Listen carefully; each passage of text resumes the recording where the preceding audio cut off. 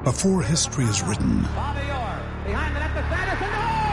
it's played. Before it's frozen in time, it's fought one shift at a time. Before it's etched in silver, it's carved in ice. What happens next will last forever. The Stanley Cup Final on ABC and ESPN Plus begins Saturday. Another day is here, and you're ready for it. What to wear? Check. Breakfast, lunch, and dinner? Check. Planning for what's next and how to save for it? That's where Bank of America can help. For your financial to-dos, Bank of America has experts ready to help get you closer to your goals. Get started at one of our local financial centers or 24/7 in our mobile banking app. Find a location near you at bankofamerica.com/talktous. What would you like the power to do? Mobile banking requires downloading the app and is only available for select devices. Message and data rates may apply. Bank of America N.A., member FDIC. Now's the time to save 30% on wedding jewelry, only on BlueNile.com. Make sure your wedding ring is the one with your pick of diamond and lab-grown diamond bands, all hand-finished and graded for excellence. Or surprise her with something blue she'll love for life, like a stunning pair of sapphire earrings. Blue Nile's jewelry experts are available 24/7 to help, from fit questions to style advice. Right now, get up to 30% off at BlueNile.com. BlueNile.com. When you need mealtime inspiration, it's worth shopping Kroger, where you'll find over 30,000 mouth-watering choices that excite your inner foodie. And no matter what tasty choice you make, you'll enjoy our everyday low prices, plus extra ways to save, like digital coupons worth over $600 each week. You can also save up to $1 off per gallon at the pump with fuel points. More savings and more inspiring flavors make shopping Kroger worth it every time. Kroger, fresh for everyone. Fuel restrictions apply. Want to go, pretty boy?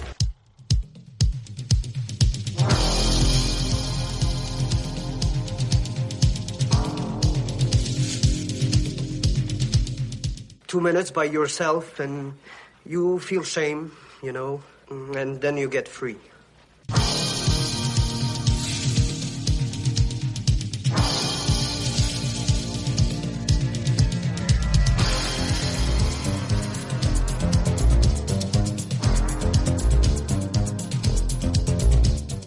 Only thing better than a glass of beer is tea with Miss McGill.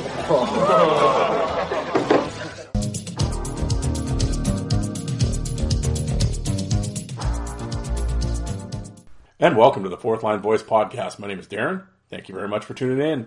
Episode 245 of The Big Show, some enforcer-based podcasting coming at you, brought to you by the Hockey Podcast Network. How's everybody doing out there?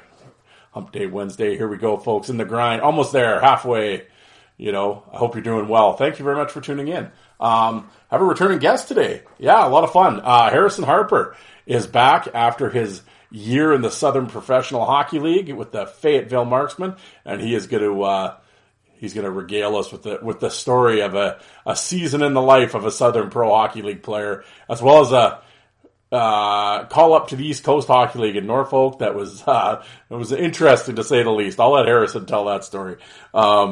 But yeah, it's a lot of fun having him back on the show. Of course, I had him way back before he even left for this season. And of course, we covered, you know how we do it around here. We timeline the career. We talked about junior in Lethbridge and in the Maritimes, and of course, collegiate hockey and all that type of thing. But I kind of told him, I said, well, when your year's done in pro, I want you to come back and tell the story. So here we go. And yeah, he has decided to obviously retire and move on away from hockey, and he's actually starting up his own business. It's his own roofing business. He's been doing that out in Ontario for the last couple summers, and he is coming home back to Alberta, and he wants to fire something up. So anybody down in southern Alberta, if you need some roofing done, I know a guy. Yeah, Red Mile Roofing. He is he'll be back here in October. And wants to get it off the ground. So, if anybody needs some roofing done, certainly hit him up. He is Hopsy on Twitter, as well as. But if you want to get a hold of him, I'm sure let me know and I can get a hold of him for you, and I'll hook you guys up or whatever. But yeah, I think, why not help a local boy out here starting up his business. And I think with the way he was cruising through roofs there in Ontario in the last couple of years, I think he'll be successful in this venture. So I wish him well. But to get on, I won't talk too long because Harris and I actually talked for quite a long time. It's quite the story. Yeah, not only did Harrison obviously play hockey and he's starting up his business here, but he also has a podcast as well. It's called The Project. And I was honored enough to be on it there a couple episodes ago. We tell a couple stories, and it's an interesting podcast in the fact that, because everyone kind of look, oh, he's a hockey player, it'll be a hockey podcast. And it's not really. Yeah, he had a couple teammates on throughout the year and talked to them, but he's also had different people on in his life that away from the game.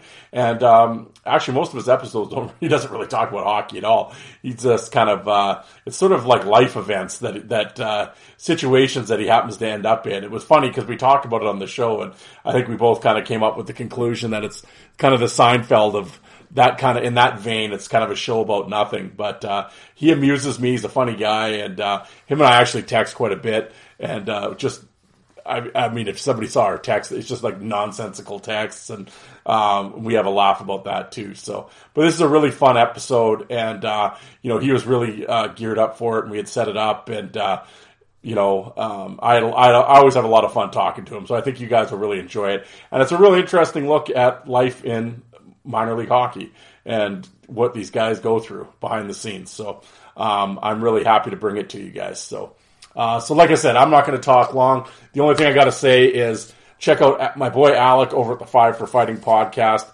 Now that they're moved into the house and he's all set up and everything, he's obviously going to get more shows on the regular here. I know that's his goal, and I think he's recording tonight. So definitely, and he's got a great back catalog. Bia Lois, Rob Ray, Mike Segroy, Sean Pete, Jason Rushton, on and on. He does a great job. Also on YouTube, Five for Fighting YouTube channel. He uploads all the East Coast League fights. He's going to do some more stuff as well. But the East Coast League was a great league last year. He uploaded most of the fights from last year, and they were great. And this year is going to be really interesting. It's some of the teams with some of the signings. I think there's going to be a lot of fights, especially early in the year. Between that, the Federal League, and the LNH, of course, with Curtis Swanson going back to it. And actually, on Sunday, I will talk about that, but there's a bunch of more LNH signings. There's some dudes coming back that's going to be really interesting. I'm telling you guys, it's going to be really interesting, at least early part of the season, when these guys are all, in the fold and starting out and fresh, and it'll be something. I haven't actually been this excited, I can't even remember, decade that I've sort of been excited about a hockey season. And, so this will be really cool coming up. I'm really looking forward to seeing how all the guys do. And, Sunday I got another guest coming with some more information about signings and stuff. So, I will not say anything yet. We'll see how that goes. But, so that'll be Sunday's episode. But, if you happen to be on social media, like I said, check out the Five for Fighting podcast, not only his podcast, but his YouTube channel. Hit the subscribe button. We're trying to get him to 1,000 subscribers. And while you're there, bounce on over to the Fourth Line Voice, my YouTube channel. I have over 2,500 fight videos from all the leagues, NHL, WHL, minor leagues. They're all sorted. Just type in whatever league you're looking for in the search engine, and up they'll come. So, and hit the subscribe button there. I greatly appreciate that. Also, if you happen to be on social media, don't know why you do that to yourself, but we have to promote the show.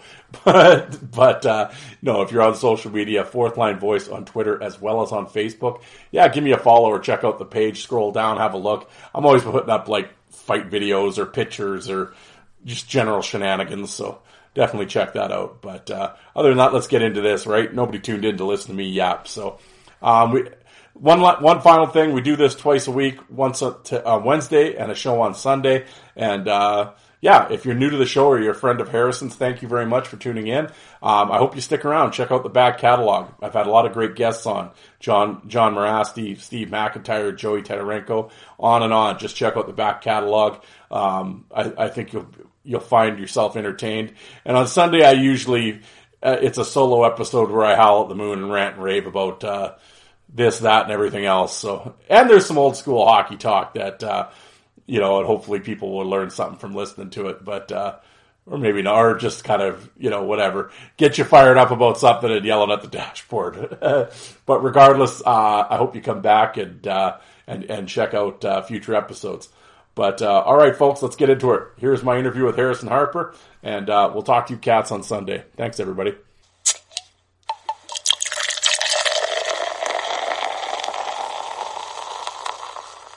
All right, here we are on the Fourth Line Voice podcast with a returning guest, ready to tell us all about his the adventure that is the Southern Professional Hockey League. None other than Harrison Harper. Harrison, how are you doing tonight?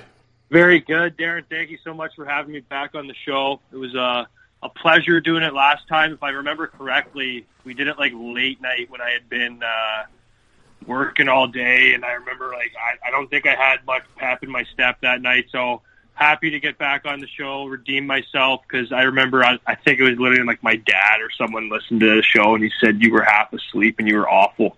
So hopefully that's not what anyone thought this last time. But anyways, start with a clean slate. So appreciate you having me back on. How are you doing? I'm good.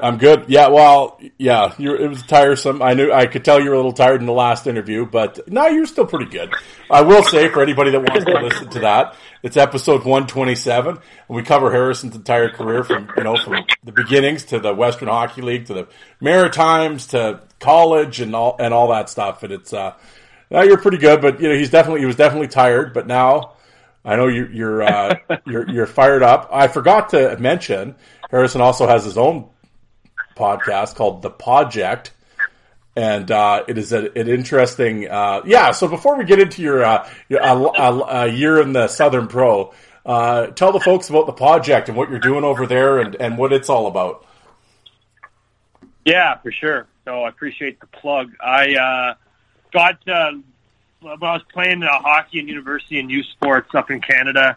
I got involved with a podcast in university that I did for 2 years there for the school, and was always kind of interested in getting involved with making a pod, and I knew it was something that, it's not really easy to do. It's hard to get one that's going to be, notable to any degree, but it was something I liked doing, and I was going to go to radio school way back in the day before when I was choosing what I was going to get into post-secondary, and I just found like I didn't go that route. I ended up not doing that in school, so I was like, well, at least I can fart around with podcasts, and that'll be my radio fix. And then once school ended and I graduated and moved on from university, it was obviously I handed the reins to the show I started with my buddy up there. We handed it on to someone else who, thankfully, they're keeping that alive, and there's a couple other guys who still do that show. But I was kind of it was during the pandemic, and it was probably like a year into the pandemic. I meant to start it way earlier,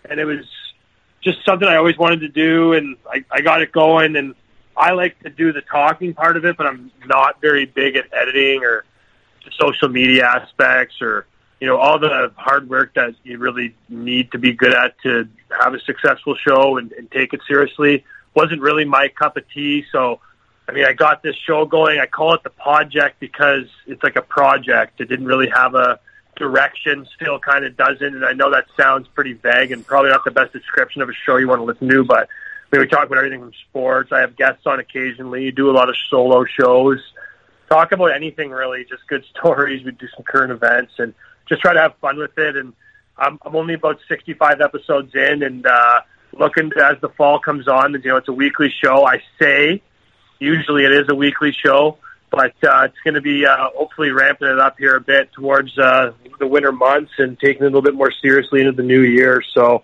I'd appreciate anyone listening to the show. Give me a chance. Check me out in The Project. It's available. Most places podcasts are available, Apple, Spotify anyway. So give it a check out. I'm on Instagram and at The Project. And other than that, not really huge social media presence. You can find me on Facebook too. But appreciate you checking me out. But enough about that show, Darren. Let's get on with what we came here to do. Well, I was going to say, before we get off that, though, I was actually a guest on The Project. I think I'm episode 64. And then, I laugh, I was on the show, and then I don't think he came out with an episode for a month. And I'm like, holy shit, I sunk it. I thought I ended your show. That's how bad it did. Yeah. I'm like, I was the anchor that finally sunk The Project. No, you were honestly one of my best guests because, I mean, it's nice having someone come on who's organized. You know, you don't gotta kind of catch them by the whim when they're doing what, you know, people are doing with their daily lives. So we had a really good episode, and then, yeah, it just worked out that there was a writer's strike at the show, and we didn't have anything get uploaded for like a month. And, yeah, so the inconsistency of the summer months get a little carried away with work sometimes and whatnot, but like the show's going to live on, and there's definitely, you know, at least a couple episodes out a month. So give it a chance. You haven't listened to it. I can't believe I didn't give you the shout out when you were one of my just last recent guests. But yeah, Darren's been on there. A couple other good guests. So give it a listen if you have a chance. Anyways, I will say the latest one with the boating adventure there. You had me on the edge of my seat at work. What is going to happen here? I won't spoil it for the people out there. You got to listen to it. It's it's quite the show. Well, I laugh. Like I said, I've told a bunch of people about the project and stuff, and I've talked to a few people about it. They're the same thing. They're not really sure what it's about, but I can tell you, my brother's a big listener, and he finds you very entertaining. So and he's like, but I don't know why. But he amuses me. I'm not sure why, but he amuses me. Was his exact quote, I believe. So yeah.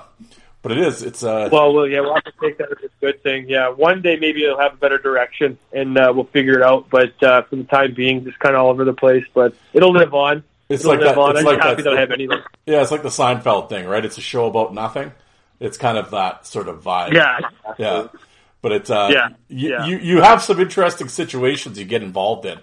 I always laugh because I've talked about that on this show. Like, I've talked about my Subway fucking run-ins and stuff like that, and battling people at Walmart, and like the joke is like, if shit's gonna happen, it'll happen to me, kind of thing. Or I end up, it's not even any of my own doing. I just somehow end up stuck in the middle of like two other wing nuts, and I end up in the middle of it or something by happenstance. Yeah, some of your shows have ended that way. Like, you end up sort of getting stuck in that situation.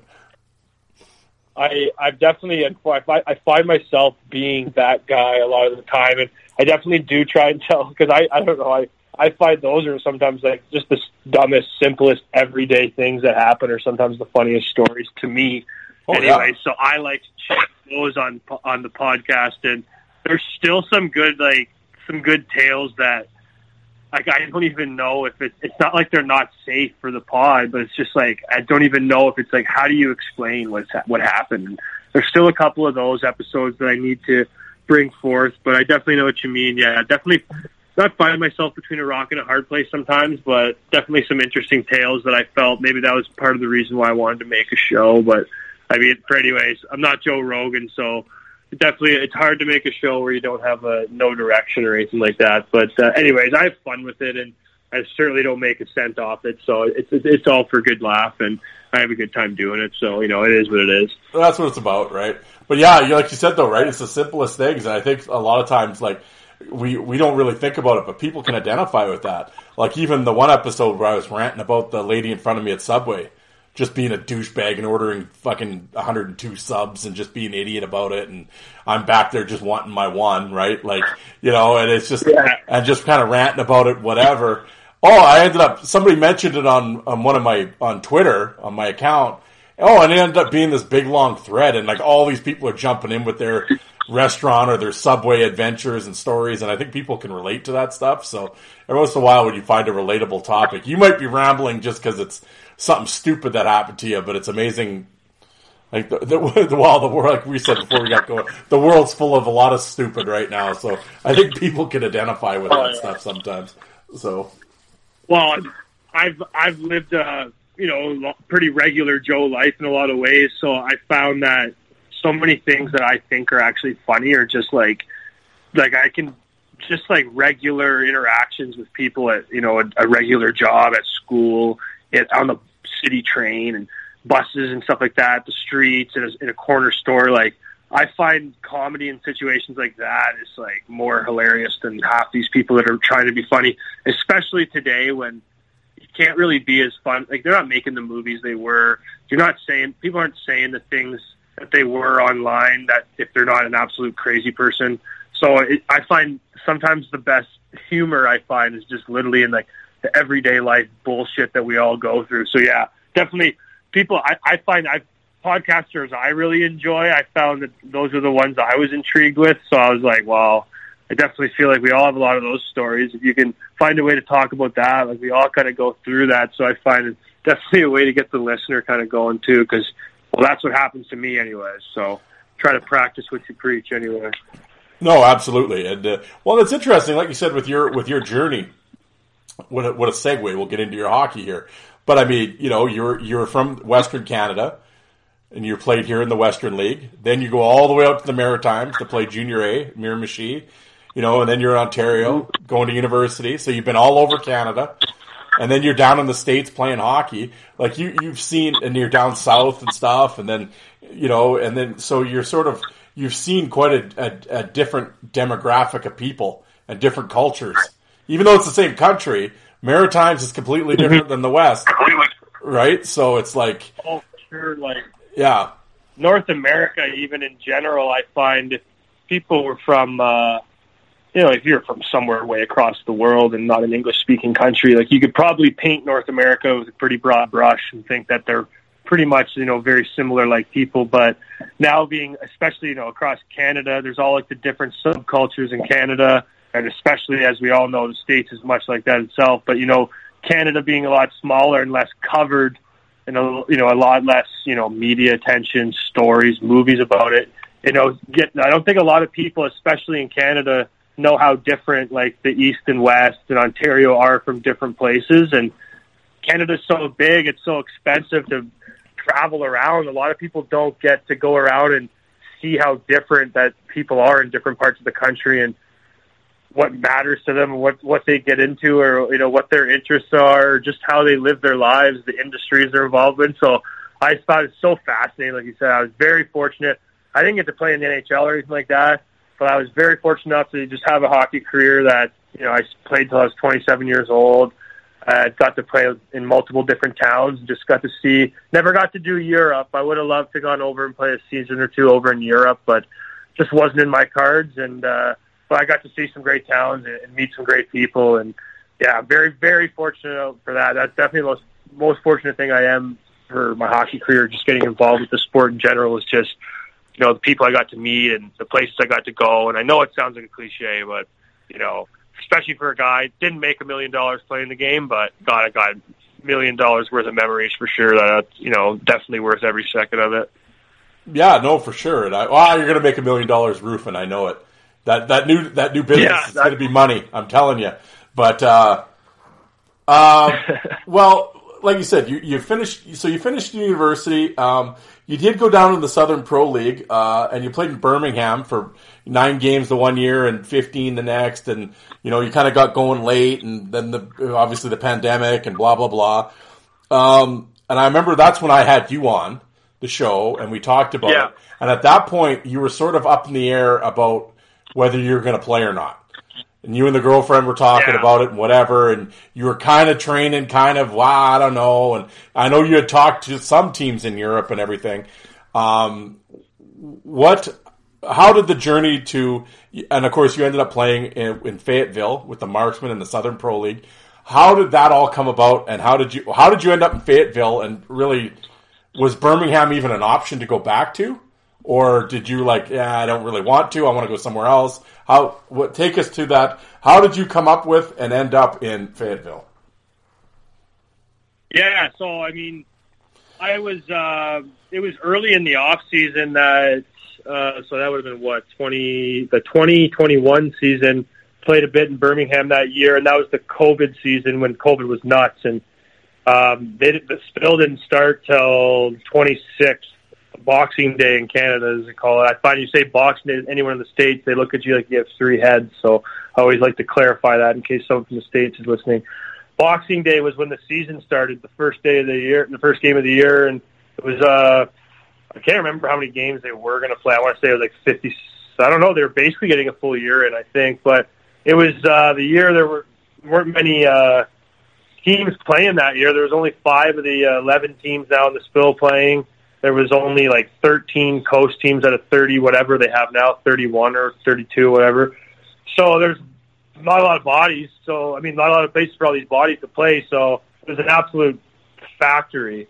and I got cut from Birmingham mid-season, and like I'd been there before, like when the year prior, when like things were normal, and I mean I loved Birmingham, and I had a great time playing there. And I mean, no love lost for playing in Birmingham. Great spot, great city, good guys that are still there, and I loved playing there. But I just thought, like after getting cut from there, I was like, well, I might as well try look out some different options. And Fayetteville had been probably, I think they were the first team that called me in the off season, and it was really early, and I was almost like kind of impressed. I was like, wow, these guys are getting on it. Like these guys aren't wasting any time. Like, so I kind of was impressed by that. They had a new coach going in, Corey Melkert, who took over last season, whom I kind of already knew from his mother lived in North Bay where I went to school. So I used to skate with him in the summers. We used to have like a skate up there for anyone that was, still playing junior at a high level or pro or all the school guys. We had a good skate just for anyone to stay in shape. And he was in town, and he got in touch with us, and we skated with him for a summer or two when he was still playing. And so I loosely knew who he was already, like never played with him, but like I knew him anyway. And when he was getting in touch with me, and like I kind of was saying the whole thing all summer long, like I was humming and hawing. Like COVID was really weird. Like, I mean, especially when I was having a girlfriend too, that like is back home, always makes you guys feel like when you're playing, especially one that's not coming with you down to play, like you're always kind of like, well, am I going to go? Am I going to not go? Like you're bouncing. That's what it was like for me anyways. So I eventually realized like the European opportunities that I was pursuing fell through. I remember it was funny. I was working one day, and the team I was talking to was in France, the second division. And I was talking about going on to be one of their imports. And I was working one day, and I was literally on the John, like going to the wall, like taking a dump. And I'm checking Elite Prospects on the homepage, and I see that this guy got signed to this team that I'm hoping to go to. And I knew they only had one more import spot. So that was how I found out that I wasn't going there. And I was like, so I texted the coach like right away, or like my agent, I guess my agent at the time. I texted him and messaged him. I was like, screenshot. I was like, okay, well, I guess I'm not going there. And at the time, I had this, which you should never do when I'm about to tell you I did. I made this promise with my girlfriend at the time. I was like, because I was certain, I was like, I feel pretty good about this opportunity over in France. I mean, it's the second league, so not the best money or whatever, but, it's an opportunity to go over there.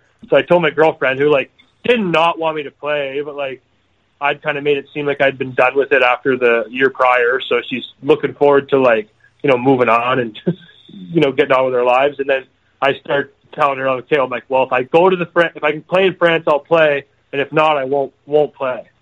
And then, of course, the France thing fell through, and then I was, like, working all through September, and, I mean, it was time to go to Fayetteville. If I remember correctly, it was, like, maybe a week and a half before, 2 weeks before that I had to be there, that I signed.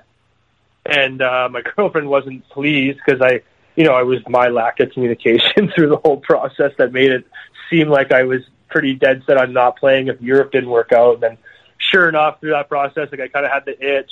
I hadn't really been staying in shape, but like I'm the kind of guy that like I do like working out like in general anyway. So I was in decent shape. I do roofs, so I was doing physical labor all summer. I wasn't in bad shape, but like I usually was a big like huge gym guy, like wouldn't miss a day, 5 days a week. And not that made me some like superstar player, but that's how I had to feel good to play. So then this year I ended up signing, and I got there and I hadn't really trained at all. And then, I mean, I won't go to it right into the season there, but thankfully didn't feel too bad. But yeah, it was a kind of a last minute decision to go to Fayetteville. And I'm really happy I did, honestly. I'm glad I played the one more year. It was awesome. And, yeah, I mean, honestly, the SP was like a league I didn't know much about, and not a lot of people do know about it. And the ones that do know about it know enough to know that it's like the fourth league in the North America, so they probably don't speak too highly of it. But, yeah, I had a fucking riot. It was a great time, and, I mean, I totally recommend anyone going to the SP, to be honest. Okay, well, so now we've pissed the girlfriend off. We're kind of in shape. We're kind of not. Haven't really skated. Were you doing any skating? Like, had you skated at all? So it was when I've been doing roofs. The only reason I ever got involved with doing roofs in the first place was it was like right before the pandemic started. I graduated from school. I graduated from school, so that would have been like 1920. It was that summer. The world was like shut down, and my girlfriend, I was planning on moving back to Calgary right after university. Me and my girlfriend had a place in North Bay for my last year of school. Our plan we'd always talk about was just, heading out west after school. But then the pandemic happened, and we were like, okay, well, we can't really just like drive across the country right now and move. It's not really an ideal time for that. So she's from Stratford. So we've been down in the Stratford area now for the last, whatever that is, 3 years or whatever. And so I started roofing with my buddy then, and he kind of taught me how to do it. And there's a guy that I played with, and he's still playing to this day. I don't know if he's going to play this year either, but we were both still playing. So what we were been doing for the last, several years was we'd both go away, and then we'd come home and just smash out as many roofs as we could together. And then, we ended up coming back this way. And I mean, here we are now, both looking to probably hang them up. But that was what I did to support myself anyways, post school through the whole deal. But so now, like you said, right? You got the irritated girlfriend at home, but you hop in the. What do you call the car? What do you call the Jeep? What's it called? You have a name for it. Drive a 2008. I have a 2008 Dodge Dakota that I've had since I've driven. My mom got it when I was in 9th grade. I've driven it personally since I was 19. So I have brought that thing with me every destination I've played and lived with since then. So I was back in the Dakota heading south. Yeah, so you hop in the Dakota, you got the gear, and away we go to Fayetteville, North Carolina. What are your first impressions when you get there and you and they give you your living place, your apartment, and everything else? What's Harrison thinking of his decision at this point? Well, at this point in my life, I've been fortunate enough to do a lot of awesome drives, and I like doing road trips alone because I've had to travel a lot of places alone, so that's how I've gotten used to doing them. So I remember, I don't know why I ended up doing that. Oh, okay. I remember at the time I got my first ever roofing job, by myself. And that was a really big deal for me, but I was just about to leave for hockey and get there for training camp. And so I didn't know if I could fit it in. I wanted to spend some time with my girlfriend and the family and, pack up and get ready to leave. But I snuck in a roof. I did 2 roofs at a campground, these 2 bathroom buildings. I did two roofs. I just did them by myself for cash. And I was really fired up, just had the opportunity to do one by myself. I'd worked really hard to get to the point to know how to do some roofs. And I've wanted to, start doing that myself. So I was like, well, I got to get this one in. This is my first opportunity. So I smashed those out really fast, but it rained one day, and I got pushed back a day. So I don't know why, but I literally left at some hilarious hour, and I drove through the border of Buffalo. It was probably sometime late afternoon, and then by the time I got into North Carolina, Fayetteville, it was I want to say it was 4 a.m. when I actually rolled in. So I was choked because I was going through Virginia, the Appalachians. I wanted to see the mountains, and I was going through all this at night. So I was kind of choked, but anyway, so I roll into Fayetteville. Hard to get a really good feel for the town when you've never seen it. You don't know where you are. Never been this area before. So I rolled in. Thank God my roommate was a guy that I'd played with in Birmingham, and he had signed with Fayetteville. So he's a guy from Estevan, Saskatchewan, Tanner Fraze. Good Saskatchewan boy. There you go. And I'd been in touch with him, former Estevan Bruin, actually, too. I think he was the captain. But anyway, not to get carried away here. He was there, so thank God. I'm pretty good at meeting new guys anyways. But, it was 4 a.m. I didn't want to come kicking the door into a random guy. But at least I knew my buddy Tanner, so it wasn't that big of a deal. We had another roommate at the time, too, but he literally was there and gone in the morning. An East Coast team picked him up. I don't even remember meeting him, honestly. It was that fast. But, yeah, we get into our living quarters, and guys that have played in this league, we always joke, every single apartment in the SPHL is the exact same. I swear to God, they're the exact same. They're either maybe they're 2 bedrooms, maybe they're 3 bedrooms. Maybe you're lucky enough to get your own bathroom.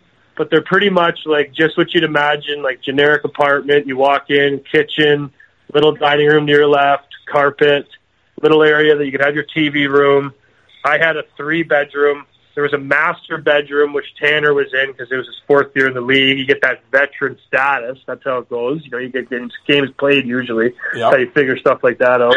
And then, so he was in the master, and then I just was in the empty room, and the other side of the house, and me and the other lad had to share a bathroom. But, yeah, so I get in there, and honestly, pretty much very similar setup. Same sort of apartment complex style, like living quarters with, like, you know, outdoor parking. This place had an outdoor pool, much like the places I'd lived in, other places I'd played. So it was nothing really out of character there. But then, like, I got in there at 4 a.m., and I remember we had to be there the next day at 9 a.m., and then we were going to skate at 10 a.m., and, like, I hadn't skated in a couple of weeks, so I was like, fuck.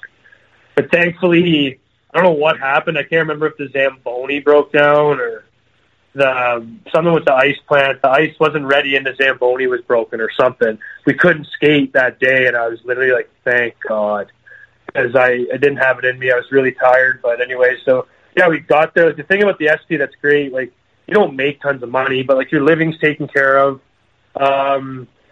You can golf for cheap, if not free. And so, like, yeah, I got there. I was in Fayetteville at 4 a.m., and after the ice got canceled, we did, like, our little introductory meeting. Like, I was on the golf course at, like, noon already with, like, my roommate, Tanner, who I knew, and then 2 guys whom I'd never met that were on the team. Like, you know, we already kind of being boys, and we hit the golf course. And, you know, the nice thing about the SP, there's no real, like, training camp. We showed up on a Friday, and we had no exhibition games, and which is beautiful. No exhibition games, and the season started Friday the next week. So we rolled in, skated for a week, and got after it. It was perfect. There you go. Well, speaking of that, yeah, we'll just a sidetrack for a second to go back to your Lethbridge days. How annoying were exhibition games? They were annoying, and they're annoying at any point, I find, because if you're a young guy coming into all this shit, you're in there. There's a bunch of extra bodies at camp, like. You're looking at who's in the lineup, who's not in the lineup. You're, like, trying to figure out if it's a good thing if you're playing, if it's a bad thing if you're not. And then if you're an older guy, like, especially if you're playing in the Western League, like, you got to play 72-game seasons. And they're playing, like, something like, I definitely remember playing, like, 7 or 8 exhibition games. Like, just way too many. Or, like, we would do, like, it's always, like, a tournament. And when I played in Lethbridge, we'd do the tournament up in Crow's Nest Pass. We'd be playing, like, the Hitman and Kootenai at the time, ice, and you'd just have to drive up. You go play in, like, these minor hockey barns with concrete boards, and then you got guys just finishing every check because every guy's all horned up to try and make the team. Guys are fighting, putting your head off the frickin' steel posts that are on the boards because the place is a minor hockey barn, like I said. So, yeah, exhibitions were never too fondly looked at, and I mean, yeah, you might want 1 or 2 to get your feet wet, but honestly, like, I thought it was really weird hearing that the SP didn't have any exhibition games, but the second I heard that, I was like, thank God. Like, that's, like, I couldn't imagine what they would look like, and because the SP is kind of a shit show at the start anyways, because last year, it's not usually like this. Like, we were in this SPHL started before the Coast, which made no sense because, like, I didn't go to any ECHL camp to start the year, but, like, we started our year, we had an older team in the Spill, so we didn't lose many guys, but, like, the Spill started for, like, the first weekend, and then camps in the Coast opened up the next week, so, like, you know, most SP teams, like, cripes, sometimes, like, you might lose 10 guys to Coast camps, and all these guys go, and a lot of them know they probably won't make it, but, you know, they're going to go. So then, like, I just laugh. I'm like, the SP, like, whoever runs the scheduling there, sometimes I laugh. I'm like, what are they thinking? So last year, we start the season, and then it was just like, we're a week into the year, and it's war. It's like famine. There's, like, no bodies to go around because everyone's at ECHL camps. We got guys that, like, myself, been hanging off a roof from a harness by my neck for a whole summer. And all of a sudden, I'm playing 35 minutes, and I'm just like, holy shit. Welcome to the SP days. This is what a full year in the SP feels like, not a COVID season. Yeah, but no, it was great. It was a riot. Yeah, it was. I can't honestly, like, It was a very good time, and I think I always had aspirations of, like, I mean, I think I said this multiple times already. I realized that, like, a younger age, I'm like, okay, I'm in the Western League. Even when I was in the Western League, I was okay. Like, I'm in the Western League, but, like, NHL is probably not my reality right now. And I should probably start, like, thinking about, like, if I want to play, like, what's realistic to accomplish here for the style of player you are. And I was more of a North American style guy, like, not saying I was some heavyweight fighter, but, like, I'm a defenseman naturally. Played forward in the dub, but, like, as a D-man, like, I'm a stay-at-home D-man. I'm an off-the-glass and out guy, D-to-D, off the glass. Play real simple and don't get a ton of points, don't score a lot of goals, and, like, kind of hard to sell yourself over to Europe with that. Like, yeah, you could be a stay-at-home defenseman with not great offensive numbers, or maybe you're just shit. Like, it's very easy if you're a big body Canadian guy putting up good numbers. You know, they probably have a good idea that you're going to come over and be able to play.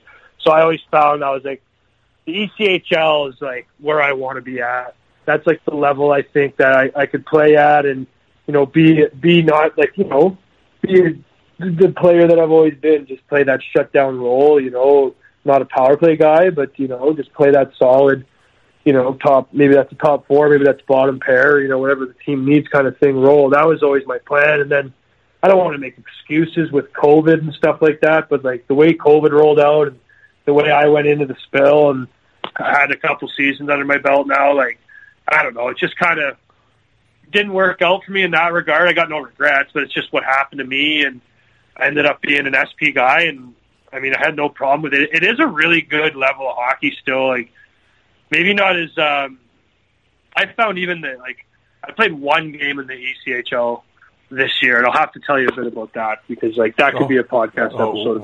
We're getting there, yeah. Yeah, and it's a good level, and, like, to touch on to what you mentioned earlier about how I've been able to play in Alberta, New Brunswick, Ontario, and now in the States, and I might have mentioned this probably on our last episode that I was on with you. The one thing I have just noticed is, like, you know, hockey's not the most popular sport in the world by any means, but, I mean, just playing in all these different places I've played, like, it just fascinates me how many good hockey players are actually out there.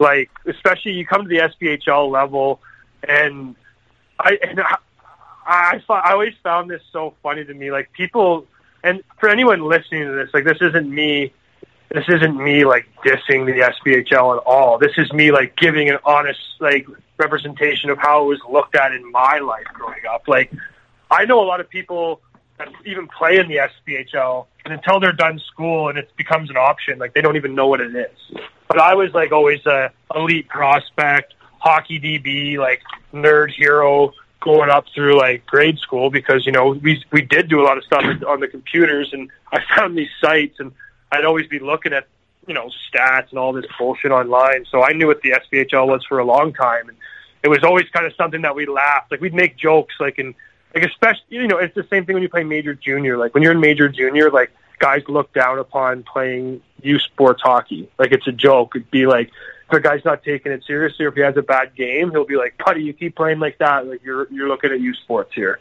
Like, that's just the way it's talked. It's like a joke. But it was always like that growing up. People would make those jokes about the SP all the time.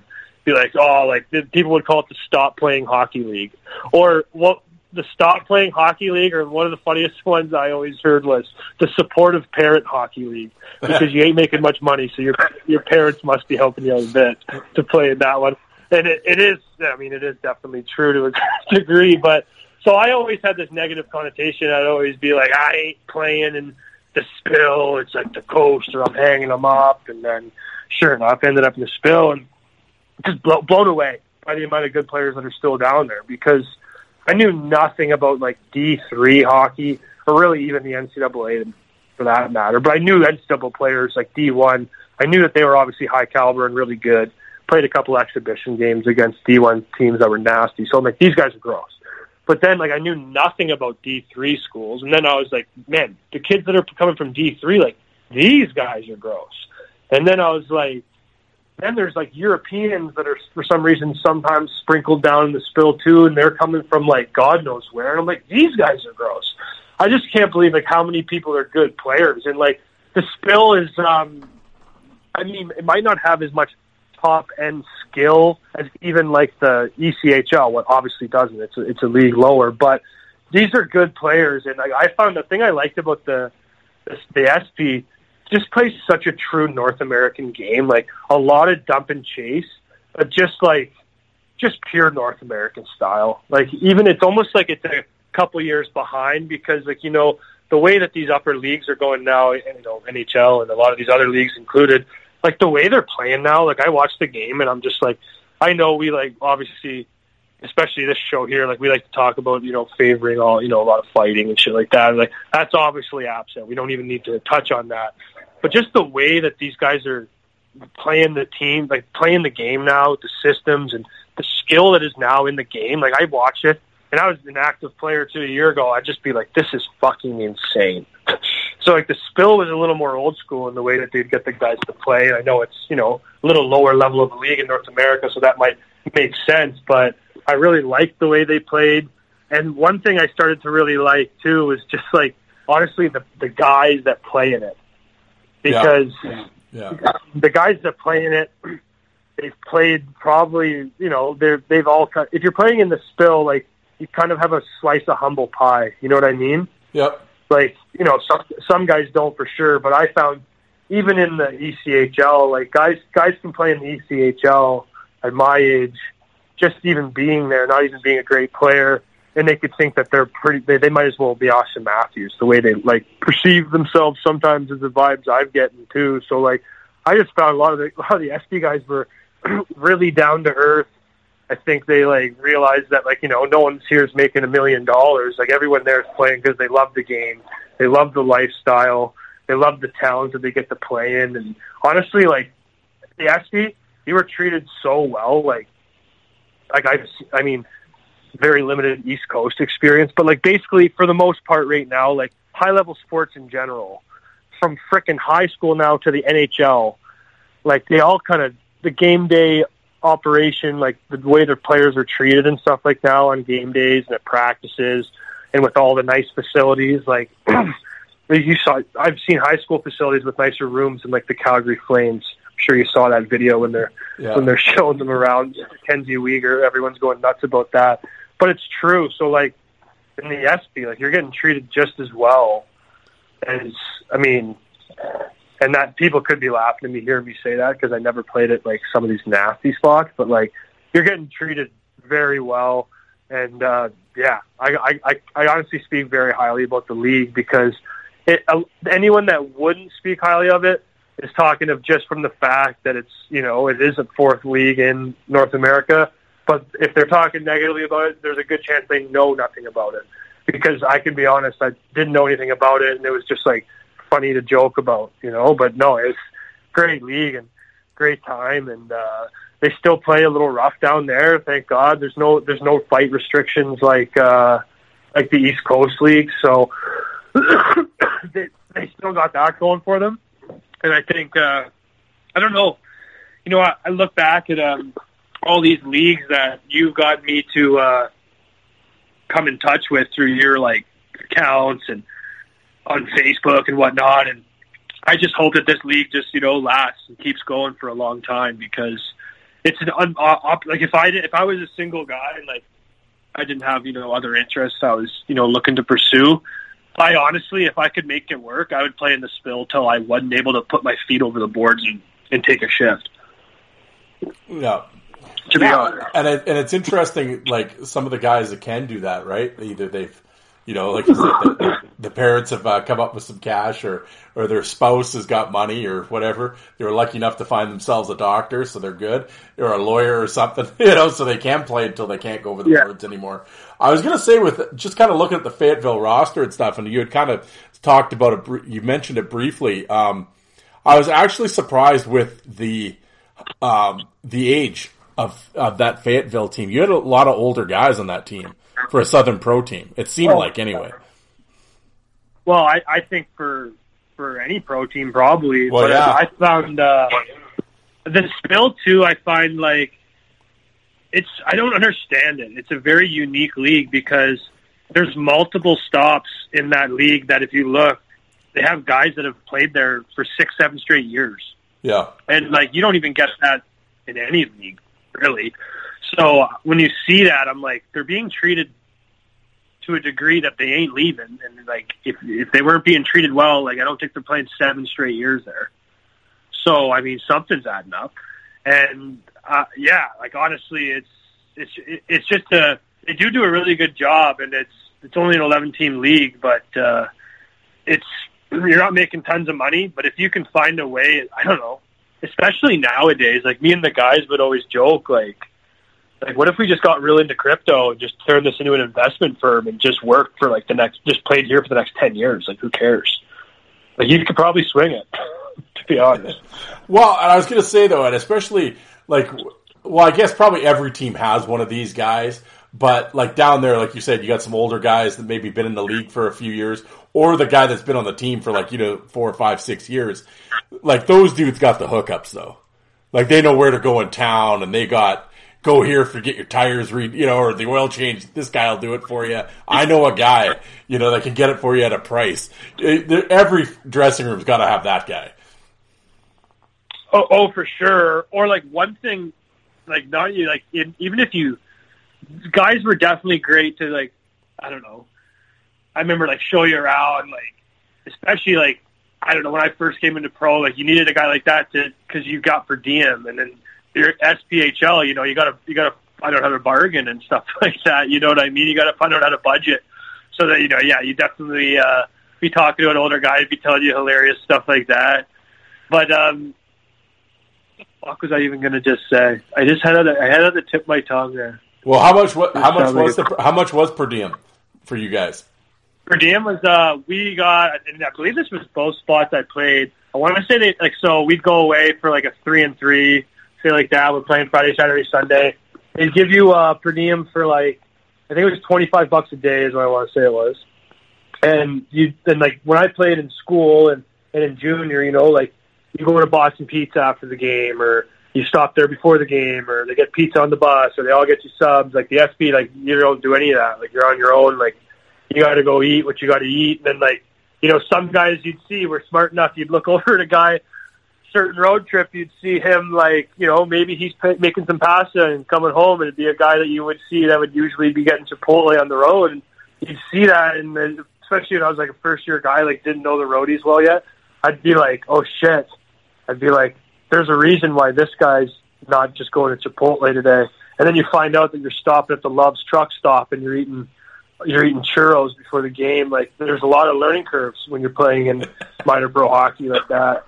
So, like, they don't teach you that. They don't talk about that. So I found, like, stuff like that was fucking hilarious. Like, so yeah, definitely we were lucky to have a little bit of a group of older guys, and I'm not old. I'm a 94, but I find like the 96 and up to like above the mind, I feel like we're all kind of on the same page. Like, I mean, even we played junior like 10 years ago, and a lot's changed in 10 years, and the world, and especially hockey itself as well. So I just found it was really nice playing with a little bit of an older squad for sure. Not to double back to your other question there, but like, yeah, so like say you're on the road, you're playing in Peoria or whatever. Once the game's done, like there's no fucking like spread or anything for you guys. Like, you got to go out in the night and find some food. Actually, now that you say that, I'm an idiot. I forgot.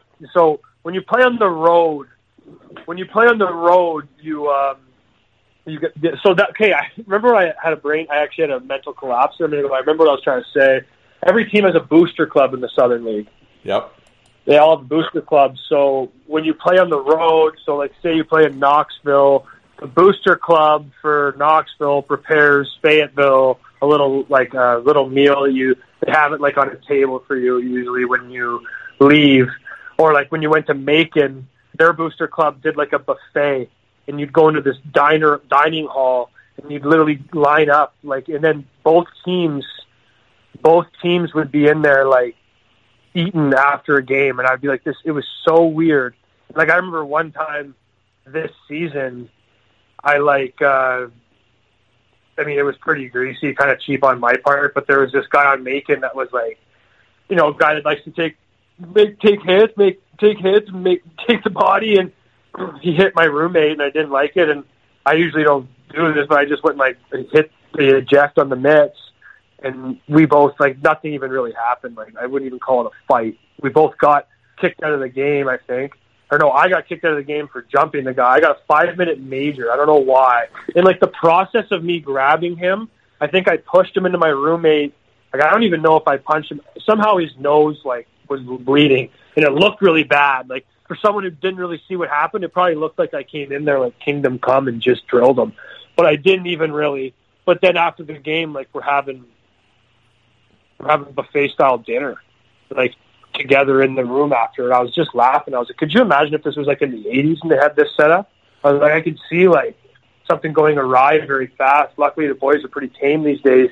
They don't have any food fights going in the Macon Coliseum post game after the meal. Yeah, that's what it was that shit wouldn't have been going down in the 90s or the 80s. I can tell you that there'd be no serving the meal to the same team at the same time. That wouldn't happen, I don't think, because that would just end up in Macon. No, I don't think so. Yeah. No, I don't think so. Yeah. So that was funny to me. But yeah, so you did get meals on the road after the game, if you were hopping on the bus and leaving or going back to your hotel. But other than that, you're on your own for breakfast and pregame, and if you wanted snacks, obviously at night and stuff like that, you're on your own. But yeah, I mean, the nice thing, I just like playing at that, especially that older. Once you finally get out of school, school was fun because we'd have our road trips and stuff. But because it was university, it was so annoying. You'd be 25 years old in Montreal playing the next night, and if you wanted to go get a beer, someone's getting mad at you because you're technically on a school trip. And it's they're not even mad at you. They're just because we're here with the university, they'd get mad at us because they'd be like, I just can't hear this shit about you guys getting in anywhere drinking. So it'd be a hassle. You'd be 25 years old, and people are telling you can't have a beer at a restaurant with your dinner. I'd be like, this is absurd. So the thing I loved about the ST, not a huge booze hound or anything like that, but we'd be playing in Quad City or some hilarious town I've never been in and can't sleep. I'd walk down the street and go to a hilarious bar and just grab one or two by myself and just relax before the night. So yeah, it was a great time. Well, speaking of like you said, so you're on the road. What was your you had to have had? Was there any fucking bus driver got sick, player had to drive, bus wasn't running? Did you have any crazy bus stories? Yeah, I had one really good bus story actually. So our bus driver, his name was Kenny, and so we had a sleeper bus, and I know everyone knows that, but for anyone that for some reason wouldn't know what that meant, it basically our bus just looked exactly what you'd imagine a bus is a bus for a band on a tour would look like. Other than the bunk bed situation, but the front of it was set up just like a tour bus for a band. And anyways, we had this guy named Kenny, and he was a bus driver, and he was a former Marine, and he was an absolute beauty. And he smoked so much that when he talks, it just sounded like he was talking through a carburetor. You know what I mean? Yeah. You could tell when someone's a heavy smoker. And this guy certainly was. Yeah, he sounded like he was just chewing on gravel at all times.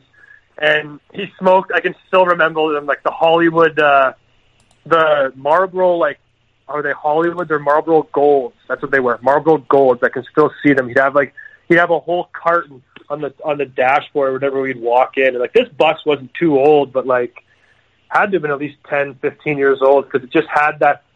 It had that vibe that the cigarette carton being on that dashboard didn't look out of place. It looked like it was supposed to be there. Tremendous. And this guy, it'd be when we first, he didn't do this when he was our bus driver, I think, on every trip we had almost. And I don't know if I remember this at the first couple trips, but all of a sudden we're going on the road and we're on our way home, and I'm going to take a piss at night. And I'm like, do I smell fucking cigarettes? And I'm like, I smell cigarettes. And it was pretty quiet up there. I don't remember if we won or if it was a long enough trip that it kind of died down. So I walked up there. I have always, I love bus drivers. I always found some guys were kind of dicks to the bus drivers and didn't give them time of day. And I just always felt so bad for them because they're alone, right?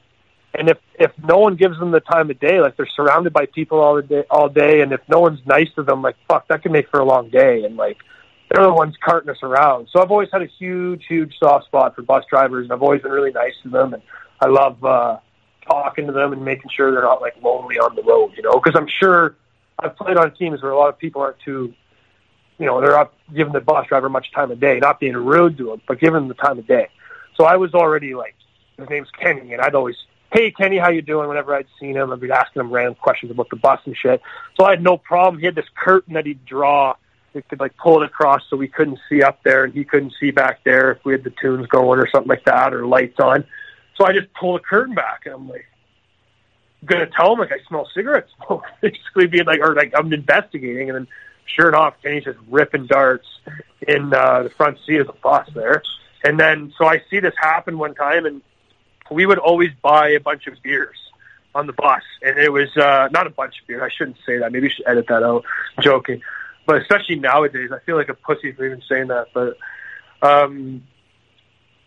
we would, if we like played, like usually if we had a long road trip home, we'd be able to get beers. And I don't know how it happened. Like, can't remember if we even won or lost. But I ended up getting a case of beer. And the best part about our bus was it had, so like the staircase would go up. You know what any bus looks like. You take the stairs up. But this bus had a little flip-out seat that was in the stairway. And so I found out about this, and we're leaving Birmingham. And so one of our trainers used to like sit there when the bus would be pulling into like ranks, or maybe for the first 10 minutes when we'd be leaving somewhere. And so like I kind of found out about this seat. And then one day when we were leaving Birmingham, just picked up our beers. I hope this is like, I just hope this isn't illegal to say, but I just sat in that cockpit seat and I just drank beer the whole, it was a 9-hour drive from Birmingham to Fayetteville. And I sat there, drank beer, and smoked Hollywood Golds with Kenny, our bus driver, as he told me stories about being in the Marines and told me his views on politics basically the whole way home. I remember we pulled in at 8 a.m. The sun was up, and I hadn't gone to bed yet after our game, and I remember just being like, this is awesome. And I was like, this is why I came down here. That's tremendous. Yeah. Kenny, I hope you're listening to this. That's tremendous. I hope he is listening to this. I think he used to be a bus driver in the East Coast League too. Long-time bus driver. Like, that guy made me laugh though. Like, some bus drivers, they love hockey and they don't miss a game, and they can tell you great stories about players they've seen or hilarious shit. Kenny was like the guy that wouldn't even come in the rink. So God bless Kenny. He was a rock star. Like, he'd come out and he'd just be like leaning against the light pole in the parking lot, just smoking cigarettes, waiting for the game to be over and the boys get in the bus, and he'd shut the door and we'd be on our way. There you go. There you go. Of your journey around the Southern Pro League, I'm going to put you on the spot here. What was your favorite place to play in, and what was the shittiest place to play in? That's the thing about the SB. A lot of nice barns. There are some shit barns, though, too. I never played... I was lucky enough because the SB's weird. Like, some guys have, like, never... Like, some guys could play 3 years in the league and might not have been to every barn in the league yet. It's very odd how it can work out sometimes. Like, last year, it's an 11-team league. We didn't even play Vermilion County, the new team, once. Really? So, kind of weird. I think that might have just been because of COVID for a couple of years, probably impacted that. But I think next year they're changing that. But I've been lucky to go. I've been to every barn except Vermilion County, which I heard is dog meat, and I heard it's nothing to speak of. And sorry if you're a Vermilion County fan or from Vermilion County, but I've seen some pictures too. It doesn't look great. But no, the SB actually has some really good barns, and I got to say that. Huntsville's probably the nicest. Huntsville's really nice, like, and that's also where they have their. There's a Div 1 team down there, Alabama, Huntsville. I don't know if they folded, if they came back, but they share the rink with them. But it's weird, that town, they don't give a shit about the D1 hockey team. Like, they just get crickets, no fans at all. But then in Huntsville, like, the place is pretty sweet, actually. It's they I don't know how many would hold, probably like 8,000-9,000 maybe, but it's beautiful barn. Peoria is sick. obviously Peoria being an AHL, legendary AHL team for years, like I always laugh that they're even an SP team because I hear the Rivermen and I see the logo and I remember the first time I played them, I was like, this just feels so off being in the SPHL playing the Peoria Rivermen right now. Yeah, but Tony Twist jersey retired there. Yeah. You took the words out of my mouth. I was just about to say that for you. I laughed. Like, I remember skating out there. It was the first thing I noticed, the beautiful number 6 up there on the wall. Yeah, pretty sweet spot. Evansville, Ford Center, it's honestly like an NHL arena. It's almost like it's so nice that, like, honestly, it's probably the nicest barn in the league almost, but it's almost like it's too nice because, like, they have, like, I remember when I played there, they had 2,200 fans. It was like playing at the Saddle Dome with 2,200 fans. So, like, it was cool. Great barn, but I was like, it's kind of lonely when you're playing in front of that many people in that big of a spot. And, I mean, there's a couple other nice ones too. Like Fayetteville's actually really nice. Big barn, late 90s barn, but like holds 9,000. Maybe a little big for Fayetteville and their hockey market. But Fayetteville, we got good fans. It just wasn't the same as if it would have been like we'd get 3,000 people, but that feels a lot crazier than it in a 3,000 seat barn than it does in the Crown. That's for sure with 9,000. That's why I like Birmingham. Honestly, Birmingham. It's not like the most beautiful rink if you'd ever seen it, the Pelham Civic Center, but it's the right size for that league. And it only holds about like 4,200 if it's sold out. So even if you have 3,000, 3,500 in there, it looks jammed. It's loud, and they got great fans in Birmingham. And again, they do have great fans. A lot of these teams do, but I think it almost makes it seem like they have such great fans, even more so just because of their barn, and it just brings a sick atmosphere. But then there's places like, I'll be honest, like Macon in Georgia, like that place. Oh my God. That place is horrific. It's like, it's really old and not even really old probably, but I'm assuming it was probably not made to be a hockey rink. It looks like an arena football rink or something like that. It's it's brutal. When I played there this past year especially, they weren't very good and they had not a lot of fans. So it'd just be like absolute no atmosphere in there. They weren't very good. And then the only problem about the SP sometimes is like, I don't know what the deal is with scheduling last year. Like we played Roanoke 17 times out of a 56-game schedule, and we played Macon 14 times. So I didn't love that rink to begin with, but I definitely got a distaste in my mouth after playing at it so many times last year. And then, honestly, yeah, they're all pretty good, but Macon's not the greatest. I mean, I'm sure there's one or two I'm forgetting in there, but no, the SPHL is actually, they got pretty good facilities across the board, it seems like, for the most part. Well, and I was going to say, though, and then you go to Quad Cities for the playoffs, and you're getting chirped in the crowd with signs. I'll tell you. The project was getting knocked. Yeah, that was awesome. I don't know. That was one of your buddies. I was playing Quad City. I'm glad you said Quad City. Honorable mention for one of the nicest barns. That barn is sick too. A long time ECHL arena and other pro leagues, but it was. I was playing down there. We played there in the playoffs, and it was game 1.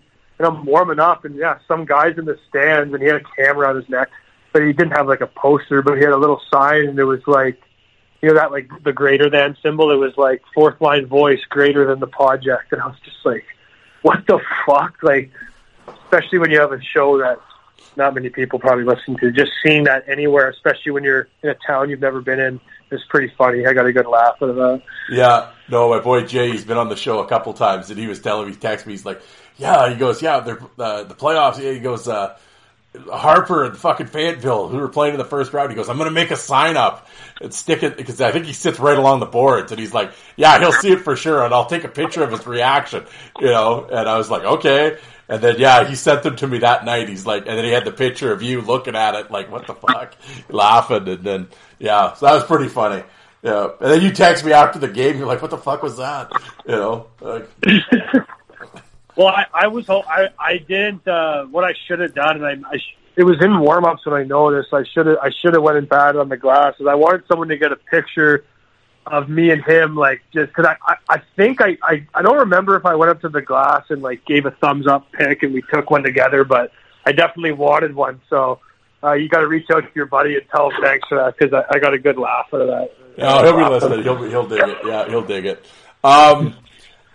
Was there any? I mean, I guess it's well, at that time, I guess it's 2021, 22. So, I mean, I don't think anybody's charging into the crowd anymore, swinging sticks. But did you guys have any battles with some crowds at all? Was there any slap shot incidents? No, but like I found, like especially playing at that level where I didn't think like I didn't think you get in as much trouble being rude back to the fans. So like. Yeah, we like a lot of the places the guys would like chirp you and stuff like that, and like I remember Knoxville was one that was always fucking hilarious to play at, because Knoxville, like, not the most beautiful barn, but really, really old. Like, it's so old school and it's so sick. But for some reason, for the period, not for the start of the game, you got to come out with their Zamboni gate and you got to like walk around, and they have like this like section that's like, it's like built right up along the glass, and there's this one part that's like tables and chairs to sit and stuff. And anyways, we like have to walk like right through it to get to and from the ice. And like I just remember like these guys must have had season tickets, because I'd always see them and they'd always be there, and it would just make me laugh, because like they're, you know, like I love hecklers, you know what I mean? Like I love that, and like I'm down to like chirp back and stuff, and I think that's hilarious.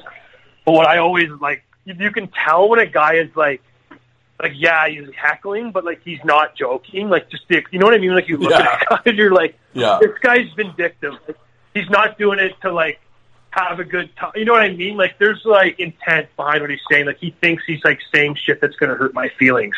Yeah. And like when you identify something like that, like that would piss someone off. Like that made me like almost extremely happy, because I was like, this is fucking hilarious.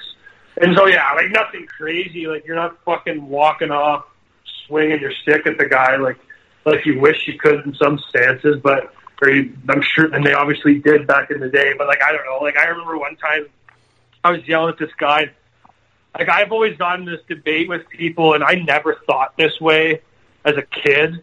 And, like, this is, I guess, a quick sub-tangent before I go on to what I said. But, like, I always had buddies that would be like, is it weird if, like, say you're, like, someone, like, a parent's age and, like, you're wearing, like, an NHL... Like, so say if you, Darren, are wearing Connor McDavid's jersey, like, is that weird? Because you're wearing a 24-year-old's jersey and you're however age, X age you are. Yeah. Is that weird that you're wearing like someone's, like, so that'd be like, is it, when I'm an adult, is it going to be weird if I wear like my son's favorite player's jersey? Like some people would laugh at that and say that that's absolutely ridiculous and stuff like that. But like, I kind of agree with that to an extent. Like I'm not going to go, I'm 28, but I'm not going to go buy like a Connor Bedard jersey if he gets drafted first round of the Leafs or something like that. You know what I mean? But people are like that. And anyway, so this guy was like always, I noticed like as we played him, he'd be like decked out in like different guys' like jerseys, because all these SP teams live for jersey auctions. They wear 47 different jerseys a year and sell them off, SpongeBob night and all the 9 yards. Anything you can think of, they made a jersey out of it, sold it. Well, that's one thing I've always liked about the minors, right? It's always about the hustle down there. I hate when NHL teams do that shit. Oh, I hate when NHL teams go carny. That bugs the shit out of me. But I love it when minor league teams go carny, because they need to, and I love it. No, I think they need to. It's like the beauty of it. That's why like we get so rattled when people that love, I guess we'll say hockey purists, if that sounds like a douche term, but that's why people like get so rattled when they see the fucking storm surge and shit like that going on in the NHL. But anyways, yeah, so they sell 1 million of these jerseys, and this guy, he had multiple of them, and like I thought it was pretty funny, and so he's yelling at us, and it was always like something brutal, like go home, like you're poor, like take your $200 a week and shove it up your ass and fuck off and shit.